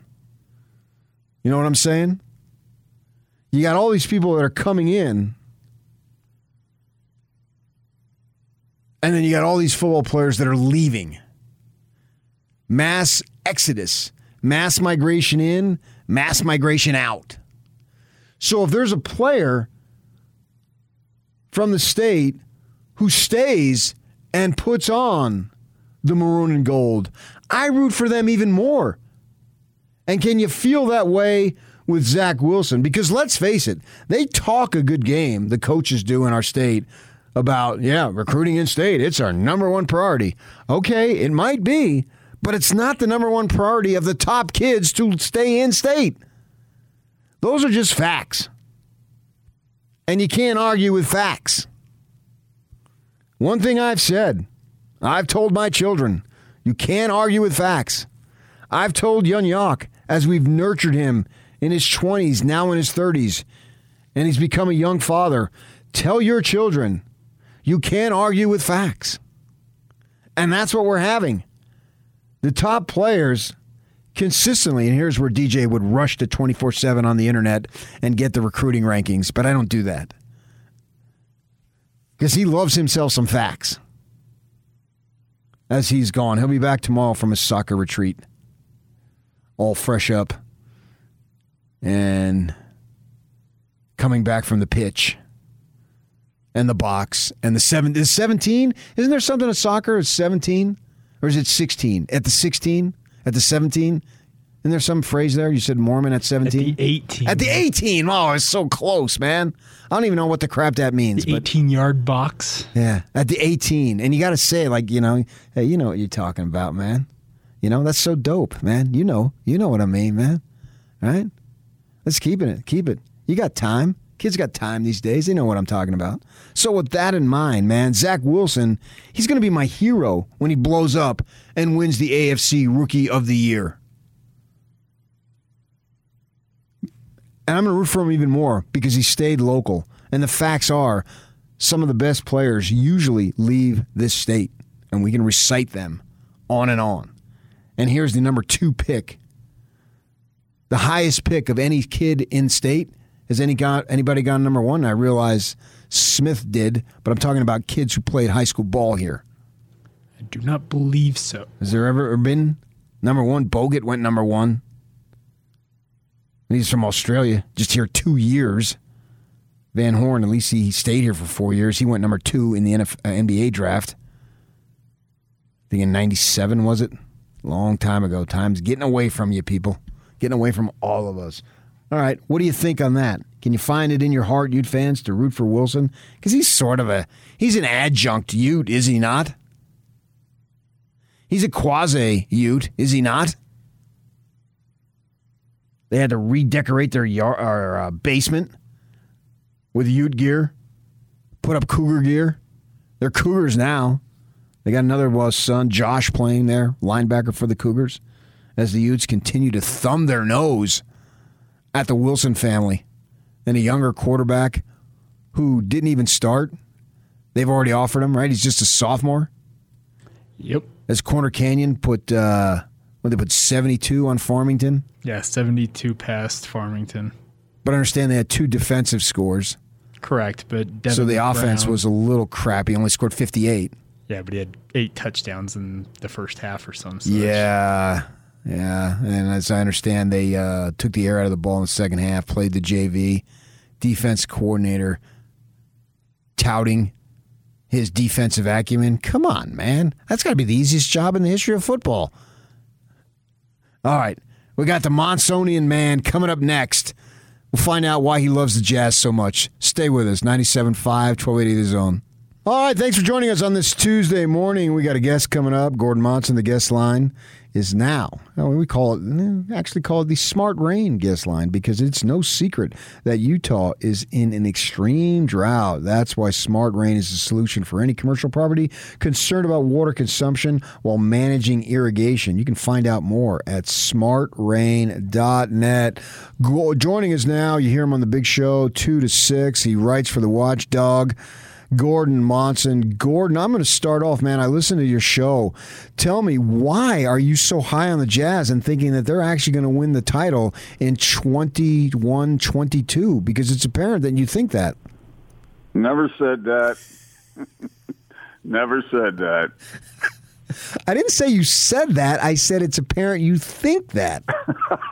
I love the way you're drawing conclusions, PK. I just said I think they're better than they were, better prepared to handle what the NBA will bring, especially in the playoffs. don't know if they'll win a title, and I have not said that. But you were the first person, PK, in my career who ever called me a homer. I didn't call you a homer. I'm a homer. You act like being a homer is so bad. I don't. Homers, we're all homers. Come on. Everybody's a homer. You act like that's like I don't know, a triple, quadruple times 1,000 axe murderer. you take it like it's so bad. That's the worst thing. You know, draft dodging, you know whatever in your day that gets you fired up. I want all the teams to win. I mean, I don't really care in the final analysis, but sure, yeah. We're just talking about Zach Wilson. I want him to do well. Now, if he doesn't do well, doesn't really matter to me, but I like the kid. I want to see him do well. So does that make me a homer? Fine, makes me a homer. How do I care what other people think about me? What does it matter? Yeah. Okay. All right. We'll let that be. I do think the Jazz are better, improved, and more flexible, more versatile, I guess. But we'll see how that turns out. You know, so much of it depends on how healthy the team is when it matters most. And I know people look at that as an excuse, but I mean, the Lakers last year really got hurt by injury. I think the Jazz were as well at the end. But anyway, yeah, I mean, I think they've done a nice job this offseason, did what they had to do to try and edge the thing forward. Speaking of go Jazz! Woohoo! Speaking of Zach Wilson, do you see what Phil Simms said about him? He went out to Jets practice and was really impressed by the dude. So we'll see how it goes for the former Cougar. I am not only interested in what Phil Simms says, I want to hear what Molly Sims and Chris Sims have to say about Zach Wilson. Why? Well, Phil's son, Chris, played a little quarterback. Yeah. Actually had been extremely high on him. That's right. Going back into before the draft. And as he was evaluating quarterbacks between the end of the season and preceding the draft, so in those late winter, early spring months, he had been saying that Wilson, I think it was him, floated the possibility of taking Wilson ahead of Trevor Lawrence. Yeah, I remember that now. I do remember that. So maybe there's a familial thing going on there. But, PK, I will give you credit because you saw the talent in Zach Wilson and were convinced of it before most of the rest of us were. So a tip of the cap to you on that. You saw what emerged, and so we'll see where it goes from here. But I saw the plays on Saturday. He looked pretty good against the Giants. We'll see what happens when Saleh opens the playbook a little more and lets him wing it around. Yeah, that's interesting you say, speaking with Gordon Monson, Big Show fame, is that I saw it. I would debate whether I saw it on my own or was the fact like a lot of the stuff that I say is gathered through information, because I'll be the first to admit I'm not a talent evaluator at the professional level. I mean, that's the thing about sports is that we can have fun with it, and I can say you're going to think the Jazz are going to win, and we can debate that, and whether they do or not, no one really knows, and we won't know till next late spring, early summer. But we can make these bold proclamations and have fun with it because it's just sports talk in the end of the, as they say, as Donovan Mitchell says at the end of the day, that it's for fun. This job, that's what makes this job so awesome, is we're just having fun. I mean, I view sports talk as having fun. And homer, not homer, this team, that team, I don't really get caught up in it. It's all for fun. But when I make these proclamations, it's not necessarily through my own ability. Sometimes it is, and maybe you just have a hunch or a gut feeling.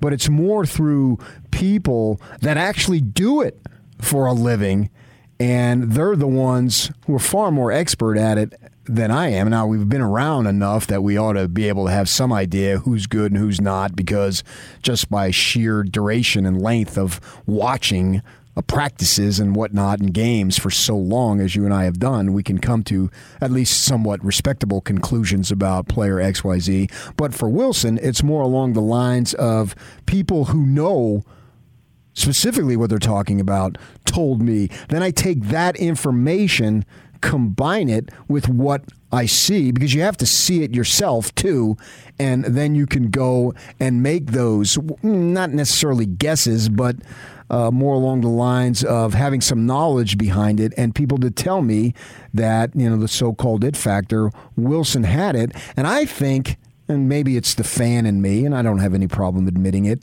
that it's the fan in me that wants to see him do well. So I'm going to say he's going to be an excellent quarterback. And we had a guy that you've known for a very long time, Robbie Bosco, the other days, a couple of weeks ago, say that he thought he was going to be an exceptional quarterback. So I'm going to hang my hat on that, Gordon, and I'm stating without hesitation, Zach Wilson, the AFC 2021 Rookie of the Year. I'm in San Bernardino. It was long. It was a soliloquy, but it was not a ramble. I was on point the entire time. You were. Let me say a couple things about what you said. First of all, yeah, I know, and people sometimes think we're just making stuff up, but I know you for all these years, and a lot of us, we do talk with people, and it's interesting how coaches and others sometimes tell us things that are the straight-out truth that they won't say publicly.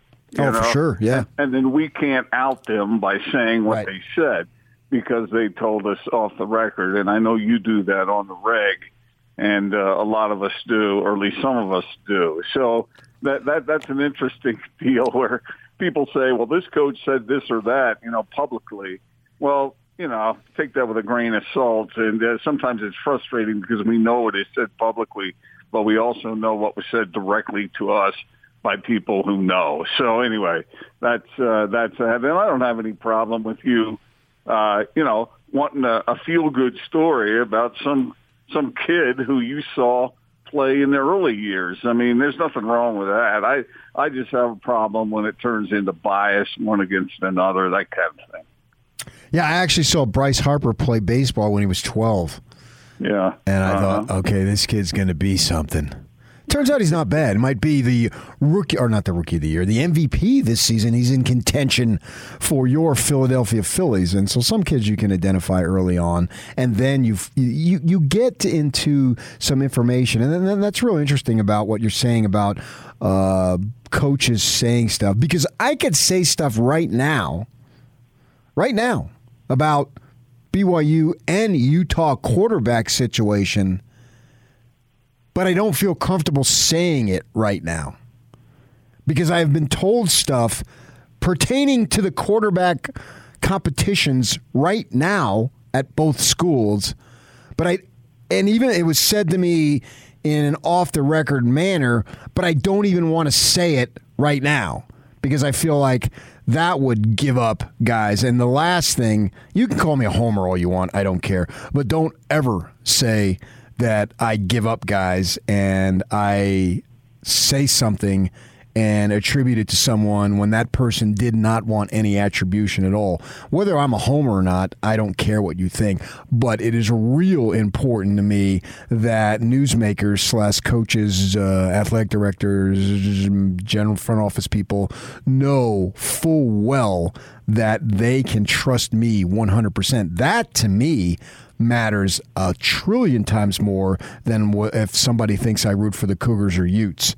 The trust that I have built and my name, knowing if you tell me something, it goes nowhere. It stays right here with me, never to be revealed under any circumstance. That is the most important aspect of my journalism career.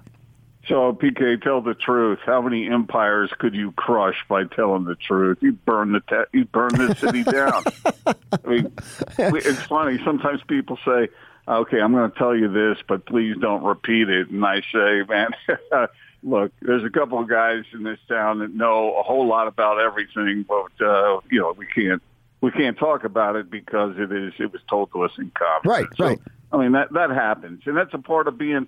You're a great reporter. You've always been, And that's a part of sort of seeking journalistic truth. It sounds a little highfalutin, but you know what I'm saying. You know, you're trying to find out what's really going on, and sometimes you have to wade through some stuff and keep some stuff to yourself in order to get the bigger flyover. You know. Oh yeah. I would say probably I would have revealed maybe 25%, 30% of what I know.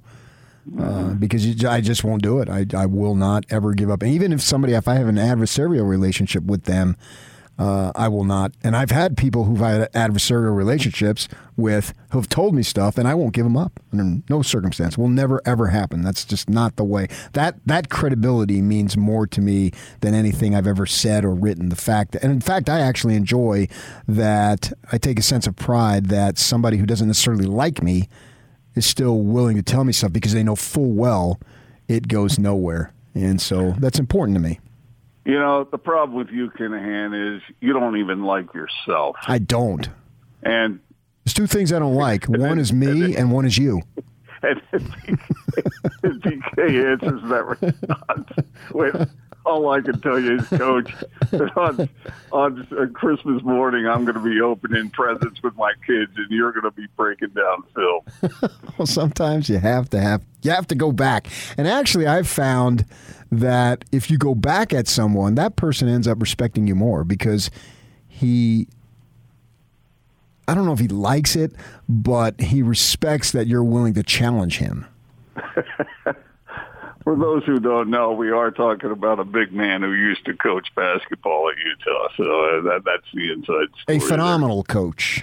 One of the, and that's Rick Majerus, obviously, one of the most intelligent, if not the most intelligent coach that I've ever been around. It's a funny story. I was out golfing with my wife a little while back, and we come up on a tee, and there's a foursome there. And I pull back. You know, you don't drive right up to them. If any of you do that, that's pathetic golf etiquette. You know, you're supposed to lay back if you should come upon a group that's on a tee. You don't pull right up there. But I pulled up enough to where I could hear them, and they were going on, well, people complain about Majerus and blah, blah, blah, blah, blah, blah, blah, blah, blah, blah. And he's just going on. And my wife whispers to me, if they only knew who was in the cart behind them. All the Majerus stories we can tell. You know, PK, but that brings up an interesting thing. I think it's interesting, and maybe some of your listeners do as well. But through your years of studying sports and covering beats and coaches and players and teams, where do you draw the line between what you know and these confidences of which you speak? Because ultimately, you are a penultimate kind of reporter, and you're looking for the truth because you want to present the truth to your readers or your listeners. So how do you handle that? Well, it depends on how sensitive the information is. Now, I can remember Majerus specifically.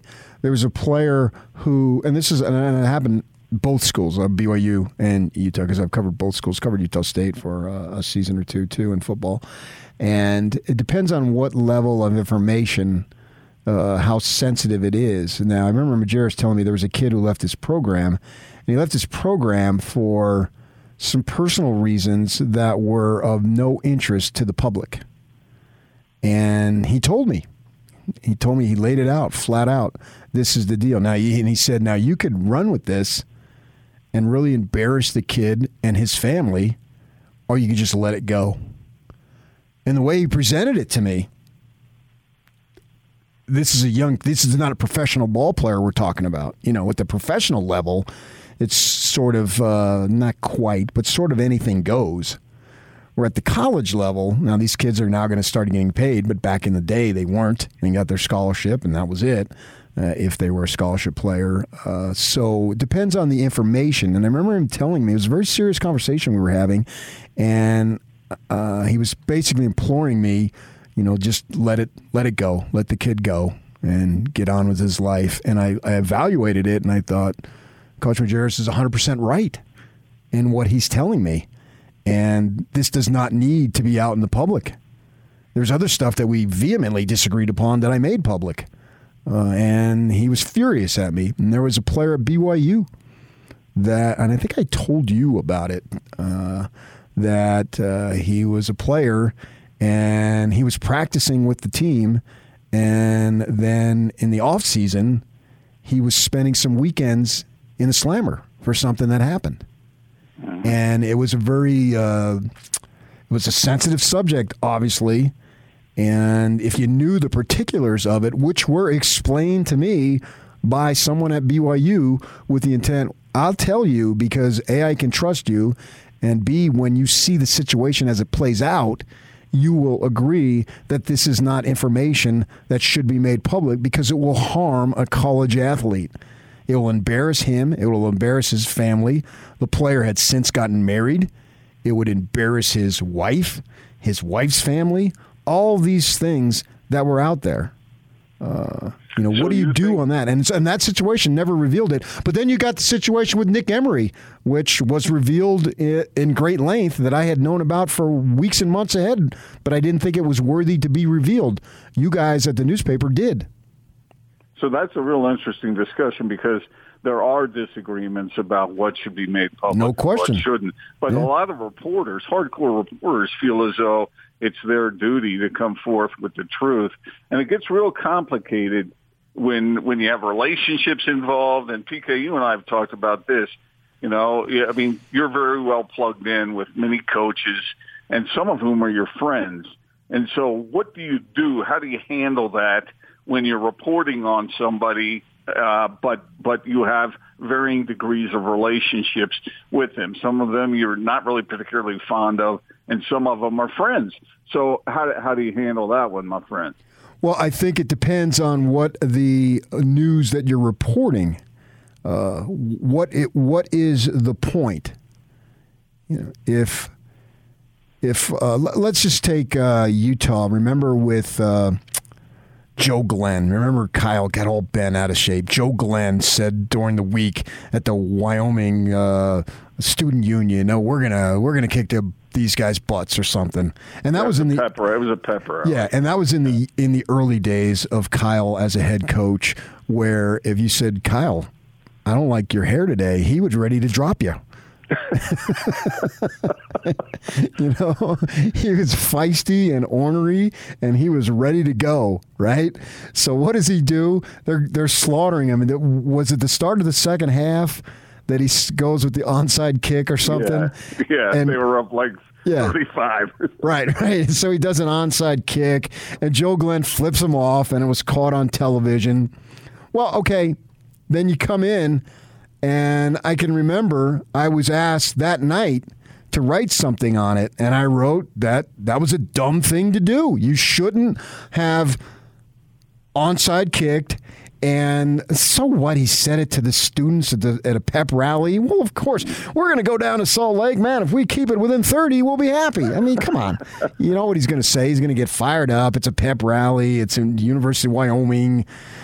Smallest fan base in the conference, one of the smaller ones. I mean, obviously they've got all sorts of uphill battles to overcome given their location and all that stuff. And so you shouldn't have done that. And Joe Glenn probably shouldn't have flipped him off, but nevertheless he did. So, and then we were doing the radio at the time. Then you come in here on Monday and said, "Oh, that was dumb." But at the time, between the play and the time we got to broadcast Monday morning, Kyle had apologized.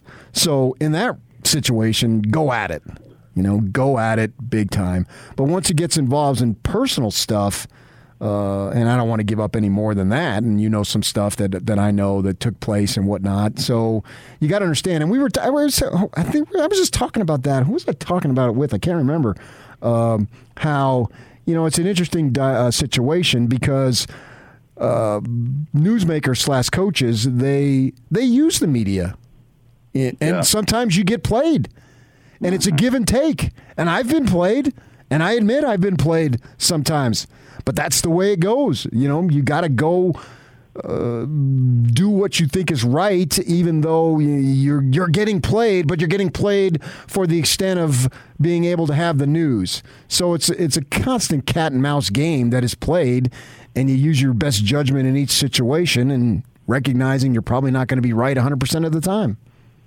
So I know a couple of coaches who you're really close to. I'll tell you my attitude about this. I have had some coaches and players that I haven't really particularly cared for, and coaches that I really like and players I like. So it's as a columnist and a commentator, it's a tricky business because you don't want to allow that to come into play like you were talking about with Kyle. And I when I have these conversations with coaches, I say exactly what you just said, PK. I say, if you do something really dumb, I mean, I really like you. I like your personality. I like you as a person. But if you do something, or if there's some news to break that it doesn't necessarily shine a favorable light on you, it has to come to light, if it's an appropriate story. So anyway, it is a balancing act, and it's always been that way in sports.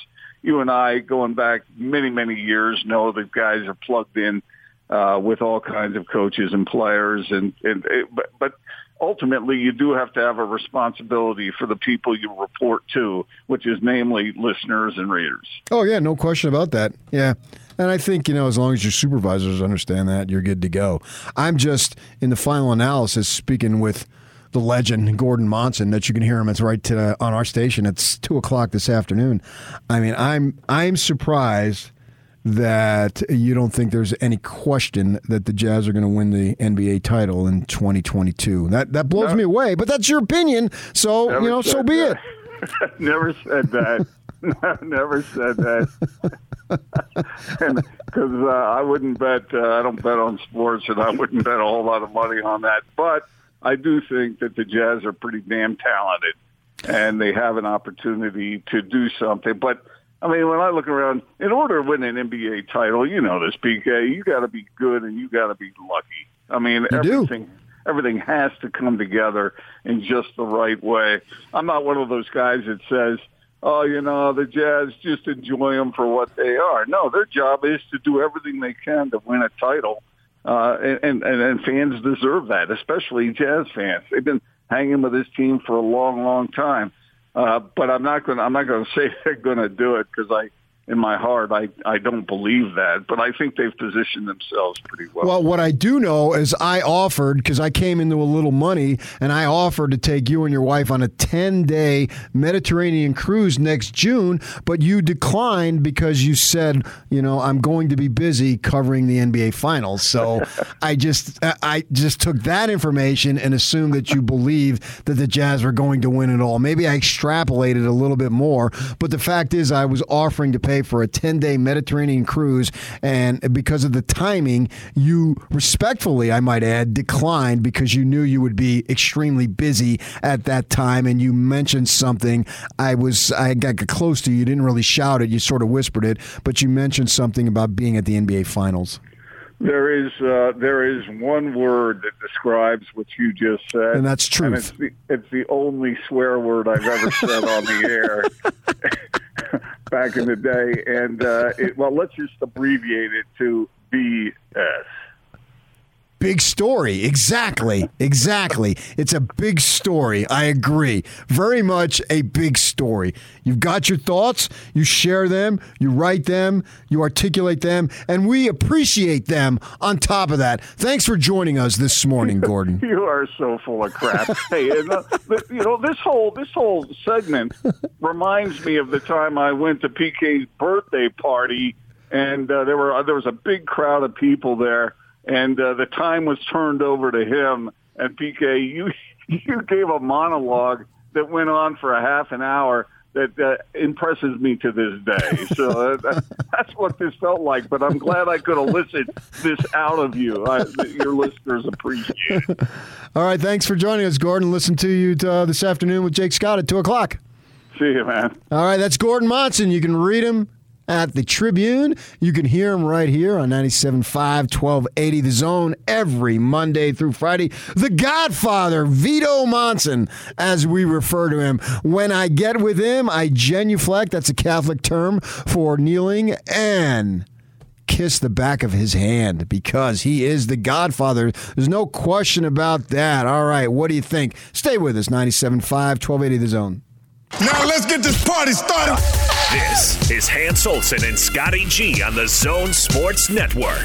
Utah tight end Dalton Kincaid. Talk about Cam Rising and Charlie Brewer. I'm not asking you to pick favorites here. I'm just saying, what are the strengths and what are these guys bringing to the table right now that, as Coach mentioned, this battle's neck and neck right now? I mean, in the spring, everyone kind of said, Charlie's the guy. And I know Cam's a competitor, so I knew he's going to come back stronger than ever. And that's kind of where we're at right now, is it's definitely neck and neck. I wouldn't be able to make a decision right now. I am more than confident in both of them being able to do the job. So I think it's just going to come down to it. And whoever can just be a playmaker and take over that offense. Hans and Scotty, weekdays from 10 to 2 on 97.5, 1280 The Zone and the Zone Sports Network. Warehouse from 2 to 7 p.m. Price is so low, Yock, it'll blow your mind. Boom. Nice. Trying to get a fill on one of those. I like that. We all got to move up a roll. I got to step up to be the leader because the Snig Dog is out on a soccer retreat, getting its kicks, trying to find a way to score, putting it in the back of the net. And I also think he's mourning the loss of Carly Lloyd, who's stepping aside here at 39 years of age. We wish her well. I stand with Carly Lloyd. See what I did there? Well done. Well done. There'll be certain people who will get that, other people will not. A fabulous career. I think she's going to hang it up in October. The Women's League is when it's done. Prolific, I say, goal scorer, Carly Lloyd. We're talking about at the top of the hour. I'm going to get with somebody from New Orleans, find out what is going on with their quarterback situation. Ross Jackson, host of Locked On Saints and Locked On NFL podcast, is going to be joining us. Is Taysom Hill going to start down in New Orleans? And if he does, that means BYU is going to have 2 starting quarterbacks in the NFL. What does that mean for BYU? And that's during the independent era. Oh, I think Taysom probably was recruited. He might have been recruited as a WAC player. I'm not sure. Certainly as a Mountain West player. These guys get old on us when they go on missions and do all that stuff. And so 2 quarterbacks in the independent era starting in the NFL, if that happens. And I'm certainly rooting for Taysom to start. He was a good kid. I mean, most of these, 99% of these kids that we cover in college are just great kids, and you enjoy being around them. I had the opportunity the other day. We played it this morning. Clark Phillips interviewed him, cornerback for University of Utah. You want to talk about a kid that you can get behind? I don't care who you are, man. Listening to him talk about why he's here at University of Utah and how he's taken 18 hours to try to graduate in less than 3 years. How do you not support that, man? I think, of course you do. All right, he may play for the other team, and you don't want him to have a pick 6 against you on September 11th. I understand all that. But as far as human beings, can't you get behind him? And this kid's a great representative of what we need out of young people. We all benefit from that, right? I think we do.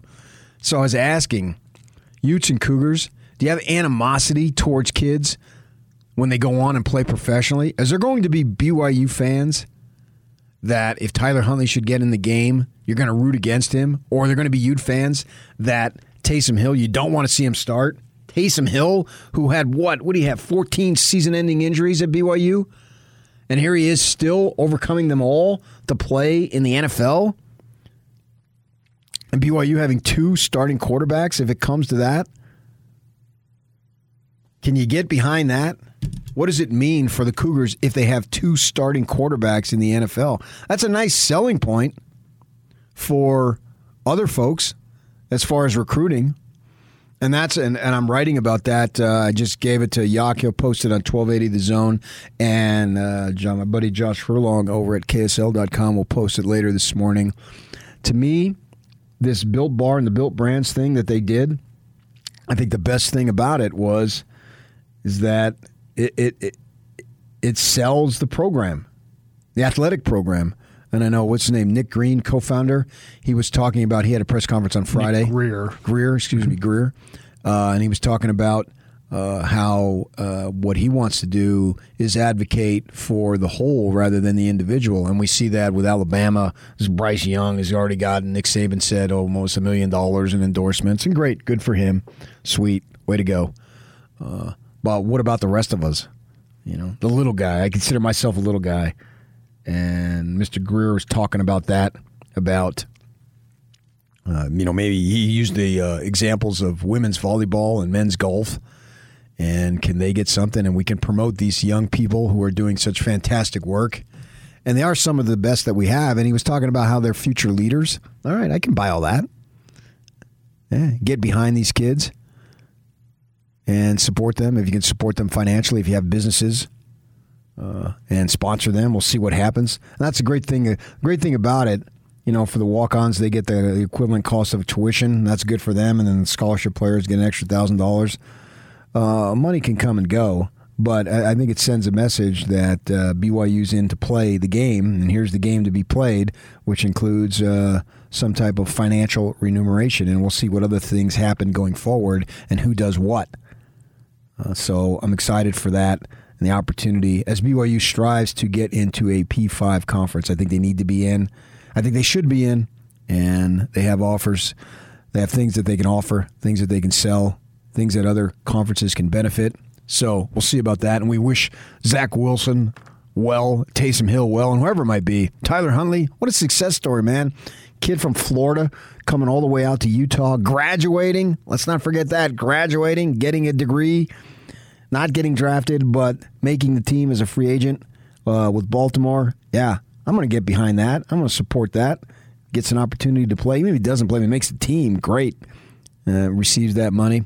All right, DJ and I had an opportunity to be with a player that I believe is going to play in the NFL, has a great opportunity. That is Utah tight end Brant Kuithe, and we spent some time with him, and we'll play that for you next. Stay with us, 97.5, 1280 The Zone.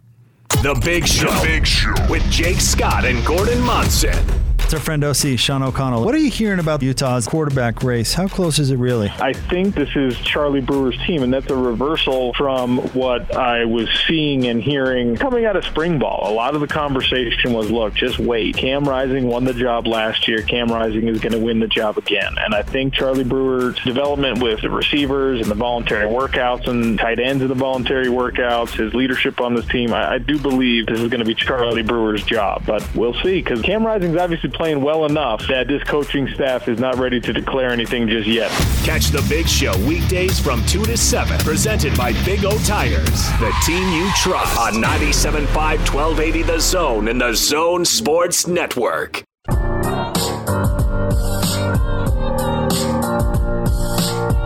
Thanks for joining us. Almost 9 o'clock on this Tuesday, August 17th. Morning. Appreciate you listening to us all this time. And today, college football is in the air for sure. And one of the guys who's going to be on the receiving ends of those footballs that are going to be in the air, no matter who's throwing them, for the U of U, is going to be tight end Brant Kuithe, who is a star in the making. Andy Ludwig is a great offense coordinator, knows how to put him in a position to succeed.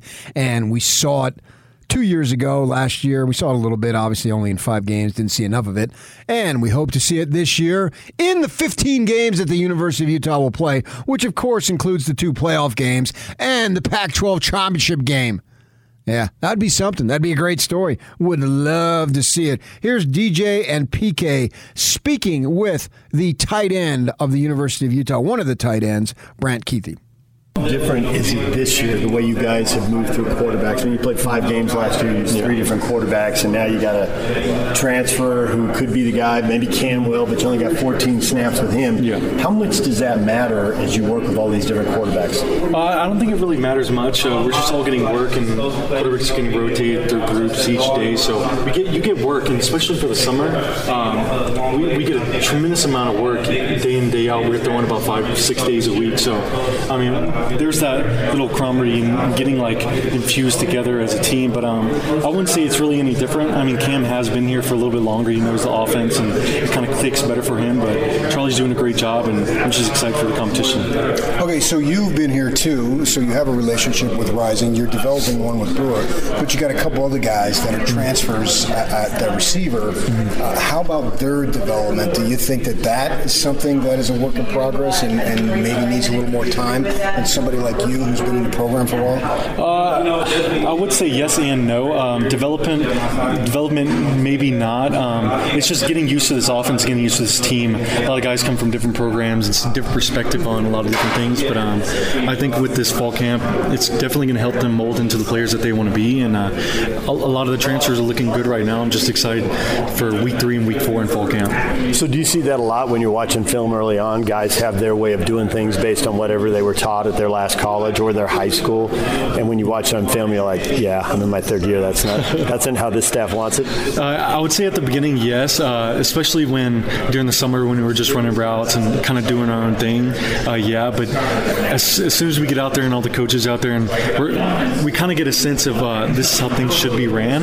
It's getting a lot better each day and out. It's getting a lot more crisp, and I can see those guys kind of having it clicking in their brain that this is how it should be ran. So as far as the program goes, all the tight ends, or at least the top 3, are veterans in the program and veterans under Andy Ludwig's offense. Do you think that could help you guys as far as the tight end position to really be effective? For sure. I would say from year 1 we were effective, but it is our 4th year in, and getting all those guys back and the connection that we have is different than anybody else in the country. And I do truly believe that our tight end group is probably the best, if not the best, tight end group in the country. And it's just great because we can kind of do it all. We can run block, we can pass block, and we can run routes. So, and on some occasions we can run the ball also. But I think that gives us a huge different dimension, and anywhere else in the country is that we can kind of do anything and no one else can. You took my next question away. I thought you were going to leave out running the ball. How big a rush is that when because on a pass play, maybe you have an idea you're getting the ball, but on a run, you're getting the ball? How different is that for you? It's a little bit different. It's kind of just thinking all the things, but it kind of just my mind goes blank, and this is what I have to do. And as soon as I get the ball, I just have to see what happens, see downfield. So you had a breakout season a couple years ago. Last year was haywire for everybody. But the point being is you got on the radar a little bit. You might have had an opportunity to do something else, but you chose to stay here and continue. What went into that decision making? For sure, it's just we've been to Pac-12 twice, and South Champs is really not enough. Both years, it's kind of came up short, and last year going 3-2, it kind of left a bad taste in our mouths at the end of the year, and especially that last game. We just didn't play how we really wanted to, and just it kind of came up and talked to some of the guys, and just our main focus is going to Pac-12 championship, and after that, they can just take care of the rest. But that's our main goal right now is Pac-12 championship. So when Kyle Whittingham says there's a lot of similarities between this team and the 2019 team as far as talent, leadership, number of guys he thinks will either be drafted or at least go to camps as free agents in the NFL, do you see all of that? For sure, yeah. We have a tremendous amount of talent, especially our transfers coming in, and I think with both of these quarterbacks, we can definitely do something this year, most definitely, and especially with the talent we have at the tight end position, receivers, O-line. We have a lot of people coming back, and we do have a lot of young faces, but I think a lot of the young guys are going to have to step up and help, and I think they're going to be able to do that. What specifically do you think you need to work on? I would say definitely my blocking. My blocking hasn't gotten to where I needed to get for the past couple of years, and also I just got to crisp up everything, get my route running, and kind of the coverage disguises and all that stuff, just learning the ins and outs of the game. So when you say quarterbacks, plural, you just complimented both of them there. Some of that has to be being politically correct with the media, but some of that you might also actually believe. 2 years ago, I think there was a sense we got to keep Tyler Huntley healthy. And you still want to keep your starter healthy, whoever it is, but do you have the feeling that if you have to go to a second quarterback, there won't be much of a drop-off? I don't think there's going to be a drop-off, if any, because both these guys are looking great. They both can run the ball. Both can sling it. Not afraid to throw it. And I think this year, if we do pass more, it's going to be a hell of a game each year. Yeah. Since you're out there, you're sort of a marked man now. You can't really catch anybody by surprise like you may have done a couple of years ago. How much do you need to be aware that you're going to be a focal point going, particularly in conference games, obviously, that people are going to be defending, game planning to defend you? I mean, just like last year, probably every other play I was getting double covered, and that just leaves an opportunity for someone else to get open. So I'm not going to really complain much about that, and it's kind of honestly a compliment. If some teams are going to put 2 on me, it's going to be fine. But once they put one-on-one coverage, I'm not sure anybody else can cover me in this league. Yeah, but you want stats, don't you? Yeah, I do, but I also do want to win. So I'm okay with giving up some stats to win. Well, I mean, just to be perfectly blunt, NFL scouts, if they see you getting doubled all the time, they know why. I mean, that looks good on tape, too. Yeah, for sure. I would definitely say that's just the ultimate focus is going to the Pac-12 Championship and winning each game, one game at a time. You anticipated moving and being slotted at different spots in the field because that's what you have been. Yeah, I would say I'm going to do it all. I'm not going to really give away anything that we're going to do, but I would say I'm going to be moving everywhere. You guess, I'll probably be there too. It's just I'm kind of that guy that moves around, and I don't like being stagnant in one position, so I would expect I'm going to be moving around a lot this year. There you go. That's Brant Kuithe. Yeah, I actually love it when they move him around and they put him in different spots because he's spectacular, man. He can even run the ball a little bit. I mean, he's got all sorts of agility and athletic talent, right? So he can do a lot of different stuff for you. So, and Andy Ludwig, I think, is a master at putting this kid in a position to succeed. All right, coming up next, we're going to head down to the Bayou, man, find out what is going on with the quarterback situation with the New Orleans Saints. Is Taysom Hill going to start, be the second BYU Cougar to be the starting quarterback in the NFL this season? Stay with us. We'll get to that next on 97.5, 1280 The Zone. Good Tuesday morning to you. Ross Jackson, host of the Locked On Saints and the Locked On NFL podcast, is joining us, and he's coming to us on the Smart Rain guest line. It's no secret that Utah is in an extreme drought. That's why Smart Rain is the only solution for any commercial property concerned about water consumption while managing irrigation. Find out more at smartrain.net. Well, Ross, we want to know what you know about the quarterback situation because we have a vested interest up here in Utah. Taysom Hill is one of our guys. What is going on? Hey, brother. Good morning to you. Appreciate you having me on. Yeah, it's a very interesting conversation going on down in New Orleans when it comes down to this quarterback conversation and this competition between these two. And, I'll start off with a quick tease for you. I think Taysom Hill's holding his own, and he's a little bit more in the conversation than maybe some folks might have expected at this point in the offseason. Okay, so they've had one practice game. They've only got 3 this year, down from 1 as they increase the amount of regular season games up 1 to 17.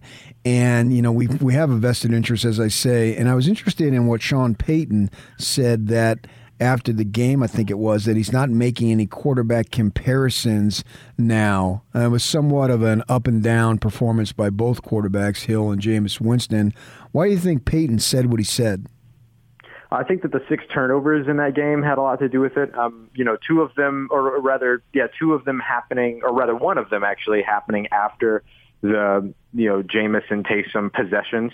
You had 3 running back fumbles during their possessions, and then you each had both of those quarterbacks throwing an interception. And, in each case, I think you can give a little bit of blame to the quarterbacks. You can give a little bit of blame to the receivers as well. It's a bit more of a shared responsibility on both of those interceptions. So for me, one of the reasons why Sean Payton might say, look, I'm not making these comparisons immediately after the game is because, first of all, he was steaming after that game with 6 turnovers. And then the other part of it is that it's tough to sort of have that initial response to it without being able to go back and look at the tape and try to, mitigate and even the playing field as best as you can between these two guys and then make comparisons on the 12 throws that they threw throughout this game. I'll tell you that as I went through and rewatched the game, I thought that Jameis had the better performance, but I don't know that he did nearly enough to really distance himself from Taysom Hill. Every time that Jameis Winston has pulled a little bit ahead of Taysom, he has found his way back into the conversation with a great performance in camp, showing his additional abilities, which we don't get to see and didn't get to see in preseason, which are the design runs. He's a little bit frantic as a scrambler, but the design runs and everything that he can do with the ball in his hands are undeniable. So there's always going to be that sort of looming over this comparison as well. Yeah, just judging from watching, it did seem like Winston had the edge on that. I don't know how much you put on one single preseason game as opposed to every day in practice, and then combined with what is ahead, because they still have a number of practices and the 2 preseason games to go before they even get into game week. With that in mind, how long do you think the competition will go before a quarterback is named?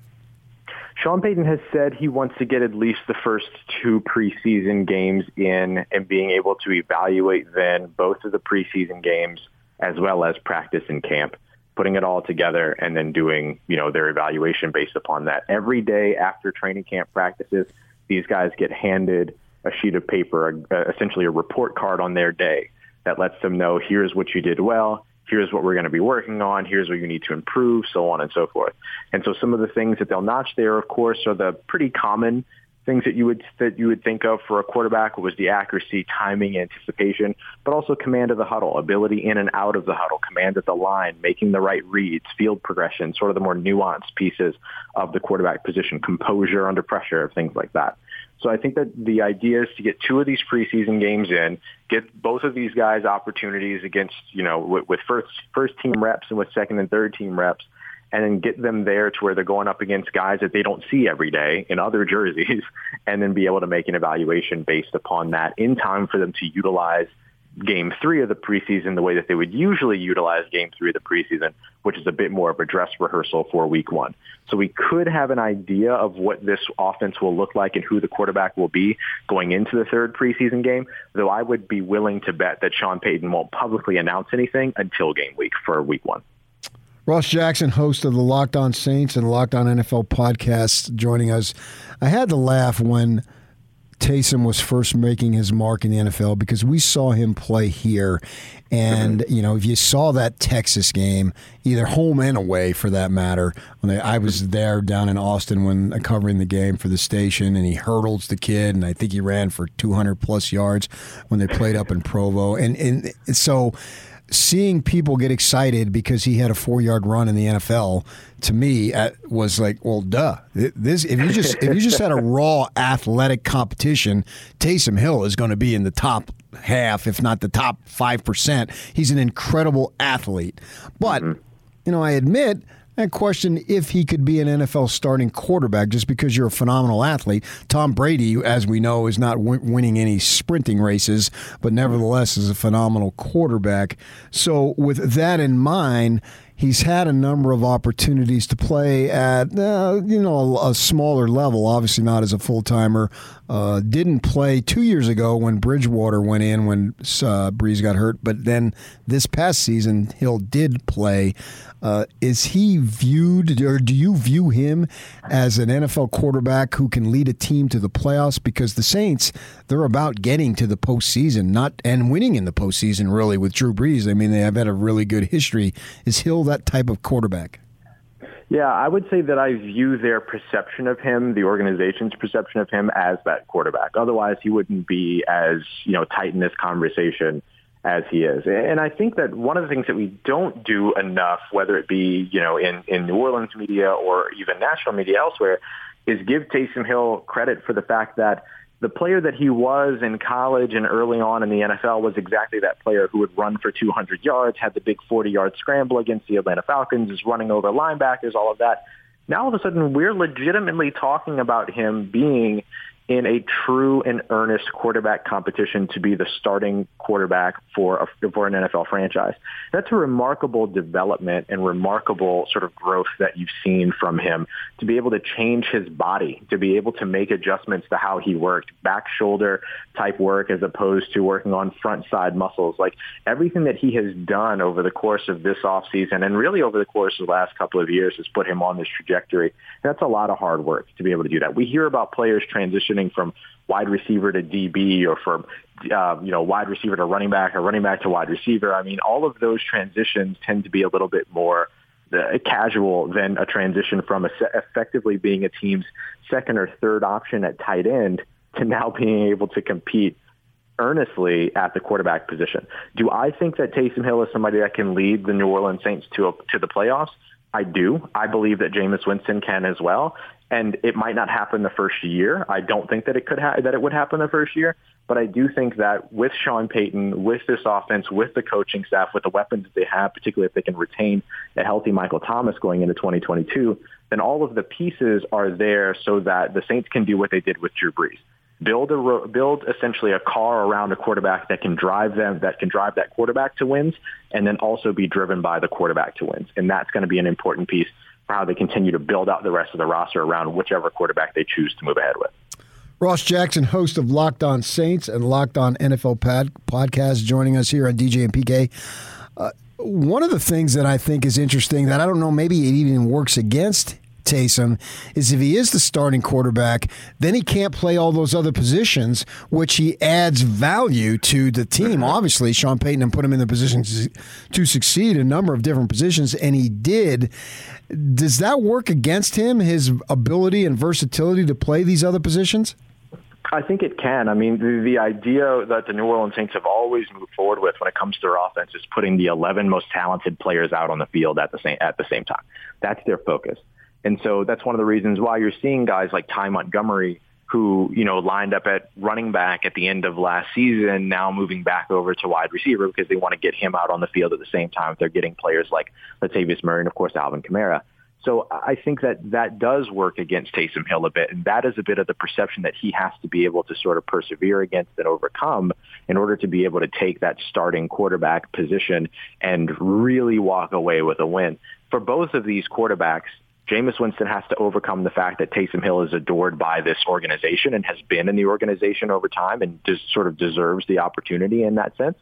Taysom Hill has to overcome his own perception as being more than just a quarterback, or I don't want to say just a quarterback, but doing more than just throw the ball, throw passes. He's a runner, he's a pass catcher, he's a blocker, he's all of these, he's a special teamer, he's a tackler. I mean, he's all of these incredible things just as an athlete.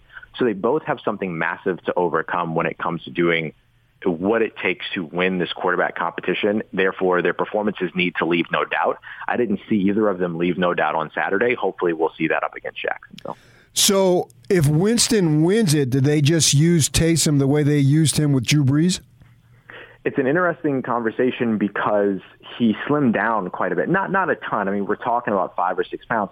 But the work that he did maybe takes him out of maybe some of those special teams plays, takes him out of some of those blocking assignments perhaps, but you could still use him as a pass catcher. You could still use him as a runner. So his role might change and be a little bit different than what you saw during his time with Drew Brees, but I would imagine that he would go back to being that sort of offensive weapon, that Swiss Army knife, being able to use him in line as a true Y, but not really putting him in a ton of blocking assignments on linebackers or defensive linemen, maybe utilizing him more from the slot as well. The Saints are going to need the hands if they can find them at pass catcher without Michael Thomas and potentially without Deontay Harris. Taysom Hill could be a big time addition for you in that sense and help supplement some of that. So I would imagine that there would be some push to get him back on the field and keep him on the field at that capacity. Whether or not Taysom really wants to do that, if he believes that he can move on from the Saints after this year and get a starting quarterback opportunity elsewhere, then maybe that factors in. But at least what the Saints showed him last year when they had him come in and be the starter for those 4 games after Drew Brees is that they're willing to take him out of that role to use him as a backup quarterback and have him go in and still win games for the New Orleans Saints. So I would expect to see a push towards that with an understanding that he would still be the guy that they would turn to if they needed to replace a quarterback for multiple games again. Sean Payton is really known as a great offensive mind. Do you think that the Saints feel like, hey, no matter what, we've got 2 guys that are capable, and with Sean Payton's ability to put them in a position to succeed, we can be okay? That's exactly it. I think that this organization trusts Sean Payton extremely well, and I think for good reason. I mean, you've had a few losing seasons with Sean Payton, but you're now 4-time back-to-back NFC South champions, division champions, 4-time back-to-back playoff opponents and contenders. And I think that was with a Drew Brees that the New Orleans Saints were sort of reshaping their offensive attack around during that time. And so You've seen now Sean Payton over the last couple of years win with Drew Brees of old, Drew Brees of recent, Taysom Hill, and Teddy Bridgewater, all under center. And so I think that with all of that, you look at Sean Payton's ability to be able to scheme, particularly be able to scheme wide receivers, his ability to be so successful on a scripted first 15, and his ability to be able to close out halves with a score. And then the defense's ability over the past few years to be very stout, particularly in the second half.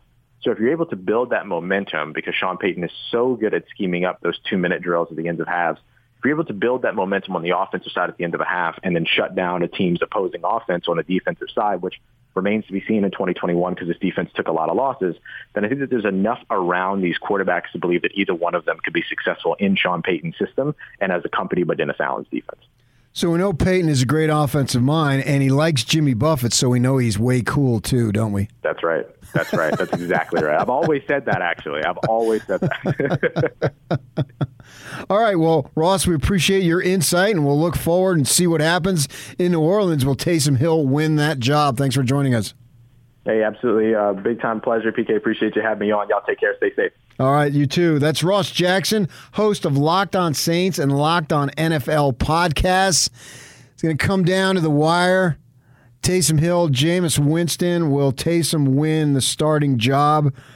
And if he doesn't, you know, that's an interesting concept. Does he want to be out on the field doing these other things, or does he want to be viewed as an NFL starting quarterback? His time is here. If it's not now, well, then next year, does he move on? It seems like there's always a number of teams that need NFL quarterbacks, NFL teams, obviously, and then in that position, does somebody else take a fly on him, or is he going to be a Saint? And is he going to... I'm saying now, this is just from a great, great distance, I'm saying they go with him, that he wins the job, because I think Sean Payton's enamored with him, picking him up off when he was let go by the Packers. He wasn't let go. He was put on their practice squad, and he swooped in and said, okay, if you're not going to put him on the active roster, I'm going to scoop him up. Right. So he had his eye on him for a while, and he had a fair amount of success in limited action last year. So can he build upon that? Can he be accurate as a passer? And really, as I analyze the situation, I think the accuracy of the passing game is where it's going to be. Because we know he can do all the other stuff. And, you know, then we wonder, how's his health going to be? Because when he was in college, and we saw that, those 2 Texas games are prime examples, if something wasn't there, he could take off. And there probably wasn't maybe more than 1 or 2 guys out on the field who had a chance to catch him, unless they had some great angles and the sideline was to their advantage as an additional tackler, so to speak, because the kid, it really is a phenomenal athlete. So how does that work in the NFL? Well, it's probably not to the same level of where he can just blow by everybody and be the best athlete on the field, because I think that in most, certainly when he was growing up there in Idaho, and then in even most games that BYU played, he was the best overall athlete out on the field. He's one of the better ones in the NFL, but you know, what does that mean? A quarterback is a position where not necessarily the number one attribute certainly isn't your overall athleticism. It's your ability to read and pinpoint accuracy, put the ball where it needs to be, adjust on the fly, do all those types of things. And it's not like Winston has just dominated in that category either, right? Obviously, Tampa Bay let him go. And so they are locked in that battle. But I kind of get the impression that Payton wants Hill to win the job, but he's got to win it. I don't think he's going to hand it to him just because I like you. I think he's going to have to win it. And if he can win it, I don't think they have any problem going with him. And then it'll be fascinating to see. Because I got to admit, man, I had my doubts. I can remember BYU announced that Taysom was going to be the starting quarterback. And right after that, I was down there for that day in Provo when they made that announcement. And they said, hey, one of the guys at BYU said, you know, probably Mangum's the better thrower, But we just feel like Taysom can help us win more at this time. Now, it turns out one guy makes the NFL, the other guy doesn't. So even at that, and it was somewhat of a race, they were unsure that they really had the best passer. Well, turns out they probably did. What does that mean at the NFL level? Fascinating to see if Hill can do it. I'd love to see for him to do it, overcoming so much.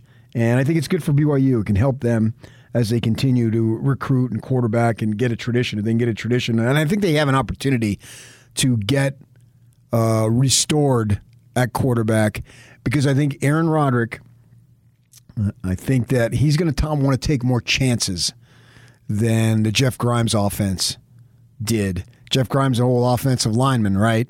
What offensive linemen love to do, they love to dominate and run block, and they love to flatten you. You know, pass blocking, that's for sissies, isn't it? Run blocking, that's where the man in you comes out, right? And you can dominate the dudes across the line of scrimmage from you.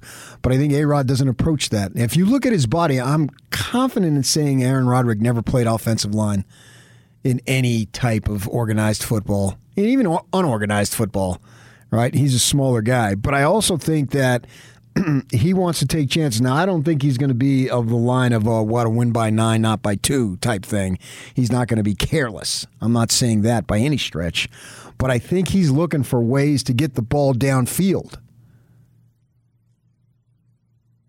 So going forward here, my point that I'm making is they have an opportunity to establish themselves at quarterback, particularly among the LDS quarterback, which it seems like, I don't know, Yak, correct me if I'm wrong, it seems like every 3 or 4 years there is a real hotshot LDS quarterback out there. Even more often than that. I think it's more often than that? Because I can think of in the last, let's say, 2 recruiting classes, there has been at least one name that's popped up. And coming up in the 2022 class, there are 2 guys I can think of in Southern California who are both members of the faith that are both hotshot quarterbacks. And they've got their eyes all over them. Yeah. And one kid, Javance Tupawata Johnson. Yeah. And the other one, I think it's Nick Iamaleava. Yeah. They're both Polynesian. And they want both of those guys. They're recruiting both of those guys. And if both of those guys were to commit, they would take them in a heartbeat. But the point being that the idea, you come to BYU, and it could be a little bit of the BYU of old, and especially if Zach Wilson goes on and have success, you know, it was A-Rod and Fesi Sitake who are responsible largely for getting him to BYU and then developing them. And interestingly, if you don't believe me, Zach Wilson took 4 coaches back to the NFL draft. Kerr, head coach at Corner Canyon, who is an absolute genius of an offensive mind. Absolute genius offensive mind. There's no question about it. I'd put him up with anybody. I don't care what level. This guy knows offensive football like anybody that I've ever met. And then I'd go, and he also took Fesi Sitake, Aaron Roderick, and Kalani. So Fesi and Aaron were back there. And obviously that's in tribute to what they did to help develop Zach Wilson. So BYU has an opportunity to establish themselves at quarterback. Stay with us. We'll get you caught up on what you may have missed. Stay with us right here at 97.5, 1280 The Zone. The Top 60 and 60 is back on the Zone Sports Network. Get your college football fix every day at 1:30 as the Zone counts you down to the start of the 2021 season by listing off the top 60 players in the state of Utah as voted on by the local media. You'll also hear from the coaches as they talk about the players that will impact their season the most. It's the Top 60 and 60. Weekdays at 1:30. Presented by Cypress Credit Union and Icon on your home of the best college football coverage in Utah. 97.5 1280 The Zone and the Zone Sports Network. Join Hans and Scotty Thursday at Oker Mountain Pharmacy from 10 a.m. to 2 p.m. And Oker Mountain Pharmacy's address is 3665 South 8400 West, Suite 120, and that is in Magna. All right, man. Magna, out by the airport. Yeah, absolutely. Good old Magna. Love me some Magna. Love me some football, too. Basketball, baseball, you name it, and we got it all. It's a great time to be alive, is it not? Great time to be in sports radio. Really, a lot of things happening. This offseason, a so-called offseason after the Jazz got beat by the Clippers, it just doesn't seem as long. And now the anticipation, with each day, anticipation is growing larger and larger, bigger and bigger as college football is coming upon us. The Utes checking in at number 24 in the Associated Press poll. I thought they'd be a tad higher. I thought they would be between 15 and 20 myself. And the reason why I say that, and I've said it, I think, and then these are done, Associated Press is media folk, right? Obviously, we got the coaches poll, and there's some debate whether the coaches actually do it or staff members do it. Depends on the guy, I guess. But the media is just that. And I believe that, my gosh, every time you hear about the University of Utah, there's nothing but praise. You know what they're going to get. They're so well coached. They're tough. They're disciplined. They're smart. Blah, blah, blah. All that stuff. They're underrated. The fact is they're not underrated. They're rated all the time. They're given the benefit of the doubt. And I guess Kyle's earned the benefit of the doubt. You know, he's one of the longest tenured coaches, right? Him and Shaw are right at the top in the conference. Everybody else has changed over, if not once, twice, 3, 4 times. I think the Sun Devils will have a change here very soon. Probably not this season. What I heard is possibly, let Herm resign in somewhat of dignity after the season. And speaking of that, the Devils are 25th. Now, the cool thing about it is the conference is getting some respect, right? It's got, how many teams? 4 teams in there? 4 teams overall. Oregon, 11. SC, 15. Utes, 24. Devils 25, so that's 3 of the 6 in the South and 1 in the North. I think Washington should be ranked. I think Washington will be ranked at some point in this season. They're my team. I picked them to win the North. Oregon, they've got a situation there. Brown is the transfer at quarterback, and then there's a kid named Thompson, Ty Thompson, and he's thick, neck and neck, I guess is what Kyle says, neck and neck here for Utah. Well, reading up, and what I try to do is keep abreast of what everything is going on, what's going on in the Pac-12. It's easy to do with the internet these days, as opposed to when we first got into the radio business. It was much harder. Well, now all you got to do is log on and fire it up, and away you go. And I try to look at this stuff day to day, particularly where there are quarterback battles going on in the conference. And at Oregon, with this, Brown played last year, so he's not a first-year transfer. But Thompson's a kid out of the Phoenix area. Of course, he was the number 1 recruit in the state of Arizona, which pretty much seals that he won't play football in the state of Arizona. The only time he'll do that is when his team, wherever he may go, if they should play in the state, that's it. But he's in the running, and he's receiving serious consideration, which makes me kind of wonder, okay, a first-year freshman, yeah, and you can have spring ball and all that, but still, man, they call him true freshman. I call him first-year freshman. Is that who you want? Is that a division winner? Is that a conference winner? A freshman quarterback, not a redshirt freshman quarterback? Not a transfer freshman quarterback? A first-year kid? Just barely removed from high school? Makes me wonder. The point I'm making is makes me wonder how good Oregon is going to be. How good is Brown if he's being pushed by a kid who's only been there for a few weeks, relatively speaking, as opposed to you got in there last year and played some. As you were behind that Shuck kid, of course, now he's at Texas Tech. He's another Arizona kid who left a dime a dozen. All those kids who leave from down there. How good would those teams be if they kept those guys home? Yeah, it'd be a lot better, man. I'm just saying, it's incredible how much talent is being pumped out of that valley. Yeah, there's just no doubt about it. Yeah, absolutely, I agree. Believe me, it wears on you. That's why if you're a Sun Devil fan, at least for me, you're basically resigned to 5-4, 4-5 in conference, and then their non-conference. And you could schedule 3 wins if you want. Or if you want to play a tougher schedule, you can go 1-2, 2-1, whatever it might be. I sort of look at the conference season as the true barometer as far as how good you were. Rich Rod would like to schedule 3 dogs for Arizona, get half his bowl eligibility out of the way before we got to the second, third week of September.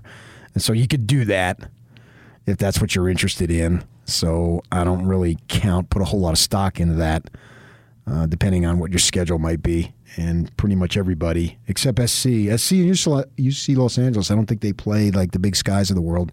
What is that, the FBS or the FCS? I don't remember. FCS is Big Skies of the World, and nothing against them, but when they're going up against the FBS should be able to win. Simple as that. I know Mike Leach had some issues in Pullman, which was always entertaining because then he would blast the team. Leach is well known for taking a lot of the credit, and then when the team loses, letting the team have it publicly, right? So rankings are out in Utah. Man, Kyle continues to pump them up. I find it really, really fascinating. He is not backing down from what he thinks about this team and how good it could potentially be. We'll see how it plays out for sure. Yeah. Some other stuff going on. Jazz Summer League, last chance. Last chance to see Jazz basketball until the end of October. I haven't seen it. The schedule's not out for this season, is it? NBA? I haven't seen it. The NBA just announced that the national TV schedule will be announced actually today at 1 o'clock. That'll be like the Christmas Day games, opening day, but the full schedule is still to be released. So 1 o'clock our time or East? 1 o'clock our time, 3 o'clock Eastern. Okay, so we'll see who's going to play Christmas Day. We'll see if Yak is working Christmas Day. Sweet. Mrs. Hatch can be real happy about that one. Well, let her know it's the business you've chosen, man. I've been out of the country on Thanksgiving Day working. I've worked Christmas Day. This is not an 8 to 5 job by any stretch. And actually, I'm grateful for my wife because she has put up with a lot of bizarre working hours over the years, man. And when I worked for the Daily Breeze down in Torrance, California, in the South Bay, you wouldn't know your schedule until like 10 days before they'd post a schedule for some of us, and I was one of those guys, if you're working some desk, as they called it, putting out the paper. And you wouldn't have, for years, I did not have split days off. I mean, I had split days off. I did not have consecutive days off. Yeah, so I would have like a Tuesday and a Thursday, or a Monday and a Wednesday, or a Monday and a Thursday. Those would be your days off. And you just, if you didn't like it, you're free to quit. I don't know how many people, I've told some people this, but the same month I started working with you two, I moved over from the previous show I was working on. The exact same month I met my now wife. So she is literally, from the day she met me, not known me to be doing early morning sports radio. And she's put up with a lot in that time. Yeah. And I'm with you that thankful she's still hanging around. Yeah. I used to joke on, I worked every weekend, and even here when I came to the Watchdog, most every weekend too. Every Friday, every Saturday, every Sunday. The hours, it finds out what it tells you is who really wants to be in the business and who thinks they want to be in the business but aren't necessarily willing to put up with all the crap that goes with it. And the hours, now I'm in a good spot now. I've got zero complaints with my work schedule now. Absolutely none. I'm going way back. I'm going back in my 20s and 30s, and I'm halfway into my 40s now. So back when, just kidding, might be a tad older than that. So Jazz Summer League today at 1:30 as they close up shop. They're facing the Sixers. You can see that ESPN3 NBA TV. I'm going to watch it. I've watched most of them. I haven't watched every single game, all games like I do regular season. But there's been some assessments that he's been able to make. Azubuike has afforded himself well. See what they got there. I don't know what's going to happen with Whiteside as far as the backup center. What are they going to do there? They're going to put him in. But he's played well. Forrest, they've signed. Hughes has looked good. And then we'll see about the young rookie, as Rod Hundley would call him, a Butler, when he gets going here in October. I think they're done with their roster. Maybe not. Maybe they'll have another move or two. We'll see. Probably not. Some moves in the NBA. Marcus Smart, 4 years, $77 million. Man, it's great to be an NBA player. Joel Embiid, already on a $65 million deal, is now going to get $196 million for a player that you know full well. We talk about Mike Conley not playing 82. Well, there is no way Embiid gets anywhere near 82. But he's a heck of a talent, so he can get away with it, I guess. They're willing to deal with that. Baseball, Garrett Cole comes back for the Yanks after COVID, and he strikes out 9, and the Yankees beat the Angels 2-1. Cole is 2-1, or 2-1. That was the name of the score of the game. He's 11-6 on the season. And the Yankees are charging, man. They're making a run. Giants and Dodgers continue to win. Chris Bryant, newly acquired from the Cubs, hitting 2 home runs, and Dodgers win. Dodgers' Andre Jackson, Utah pitcher, got in, pitched 4 innings. Great day for Utah baseball. C.J. Cron hit a walk-off home run to give the Rockies the win over the Padres. Padres slumping a little bit. And so I think the Rockies have had 11 walk-off wins. And this month, Cron, he's batting .400, man. 18 for 45. There you go. He's on a 1-year deal. So maybe that he's got 20 home runs. Maybe he gets re-signed for the Rockies. And the Padres, looking for pitching, signed Jake Arrieta. He was struggling, man, because Yu Darvish went on the IL. Man, they were hurting for pitching.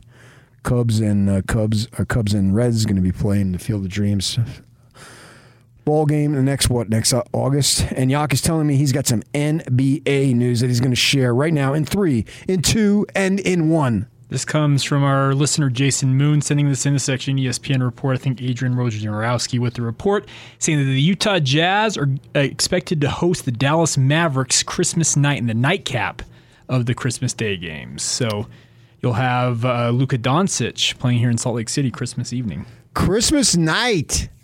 What's that? That might be an 8:30 our time. Normally it's an 8:30 game. Yeah. Well, they have like 4 or 5 games Christmas Day. They usually right? go 5 games starting at 10 a.m. our time, and then the nightcap usually at 8 or 8:30. That's a sign of respect. Jazz playing Christmas Day at home, no less. If you're going to play, you might as well play at home, right? Yeah, you want to be home. I mean, 8:30. You got young kids. If you're a Jazz player, what are you going to be doing at that time of day? Right? And maybe they have a little shoot around in the morning, I guess. And then you go on. You can go home. You could still have Christmas Day here, right? What day is Christmas on? It's on Saturday this year, isn't it? Saturday, yeah. Yeah. That's pretty cool. Saturday night, Christmas night. Right? Got to go to church the next day. Still worth it. Still worth going to church the next day, or worth Jazz playing Christmas night? Both.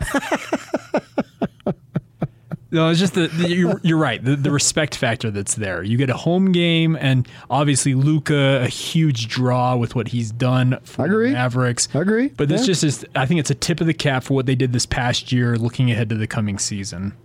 Good. Yeah. Absolutely. Christmas Day, you know what'll be cool? I wonder how much just the cool factor of Dwayne Wade being involved and Ryan Smith, young guy, cap backwards. Sort of the modern era of the Jazz being ushered in. Not that there was anything wrong with the other era, because it was just fine the way it was.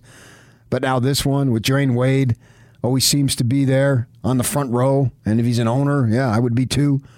And the Jazz are a really good team.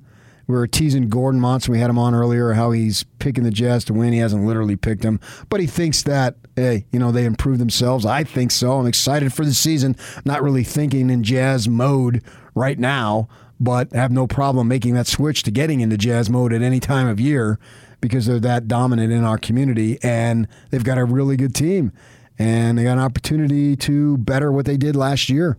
I think it's possible. We'll see what happens. All right, stay with us. We'll wrap up the show next on 97.5, 1280 The Zone. And it's all over almost here. Don't go nowhere.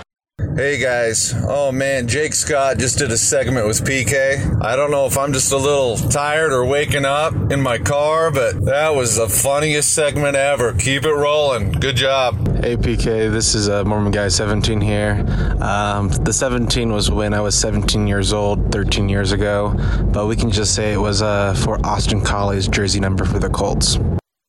Okay. Feedback of the day brought to you by Oker Mountain Pharmacy. Quit spending time sorting pills. Call Oker Mountain Pharmacy today and have them sort and deliver your custom prescription blister packs free of charge. Call them at 801-252-1000. 252-1000. That's Oker Mountain Pharmacy. Yeah, thanks for the feedback. Before we get to that, I want to pay tribute to John Peace, former longtime associated with the University of Utah, going back 60 years. He passed yesterday, played for them, coordinated for them, coached in the NFL. And it's not like I was best friends with Coach Peace. I've interviewed him a number of times. We've had him on the show, sat alongside of him at various places where we've had him on. And he had a flair and a personality that everyone enjoyed. He was comfortable in his own skin, and he knew who he was. His football knowledge was unquestioned. That goes without saying, really, literally. I mean, he knew football from the defensive perspective as well as anybody that I've ever been around. That is something that's an absolute fact. But his personality was someone that you could warm up to, and he would warm up to you. And it's not like I said, we were tight by any stretch, but having interviewed him, I don't know, a few dozen times over the years, really, really was an outstanding person. He passed. Congratulations on a great life for John Peace, and condolences to his family. Now, as far as the feedback goes, yeah, Jake Scott joined us yesterday. Yak, you may want to cut the beginning of that because he had a little manifesto of something that he felt like that you have to pay attention to, because if you don't pay attention to it, in another 10 years, you're going to be out of the business. And I didn't know where he was going. He surprised me. And where he went was making fun of the soccer manifesto, as you remember. And Jake Scott must have been listening to that morning, and he remembers Mr. Snigeldorf, who will be back tomorrow, driving the show like he normally does, talking about how, he made a conscious decision. He was here to speak his piece without interrupting me. Interrupting him. Yeah, I remember the thing with Jake is he heard it, but he actually came in shortly after that happened and said, "Hey, will you play that?" And we actually played it for him. So he latched on to where if you don't jump aboard soccer, you're going to be out of the business in 10 years or so. And that has stuck with him. And then we had Mormon 17. What did Mormon 17 say? I mean, I know what he said there, but I said, who is Mormon 17? What did he say originally? It was a take from earlier on about the question of the day with the two quarterbacks, and he roots for everybody in the state. Oh, yeah, there you go. That's right. Yeah, rooting. We're talking about, you're hardcore in the rivalry if you're rooting for Zach Wilson to fail because he didn't go to Utah and he went to BYU, or you're rooting for Taysom Hill to fail because he went to BYU. And I said when I moved into this community in 1993, I had no idea the passion and the hatred that went back and forth. How could I? I had never lived in Utah, had no real connection to Utah. I had just been to the state a couple of times. And then I found out in the Tribune newsroom and the sports department, there were guys who went to the U of U who were rooting for Steve Young to fail because he played at BYU. And that really surprised me. I'm all for the rivalry, but once the guys go on, that doesn't really mean anything to me either way. They're on there making money as a professional athlete. Good on them. Good for them. They've won. So I don't really care what they do going back and forth. But I found here that people tend to think that. And certainly there was a lot of folks that were sick and tired of all the Jimmer phenomena. He didn't make it big in the NBA. He did play in the NBA, but he made it big at the college level. And he was a great dude. And I root for all of them. Whether they succeed or not, it really doesn't matter, but I'd like to see them succeed, and so we'll see. Tyler Huntley, I think, is a great story, making the University of Utah's starting quarterback job, and then going on and now with the Ravens, trying to get the number 2 job away from McSorley there behind Lamar Jackson. All right, as I said, DJ will be back tomorrow. We'll be in our usual roles. Thank goodness for that. Looking forward to his return. And right now, looking forward to Scotty and Hans. Join them. They're coming up next on 97.5, 1280 The Zone.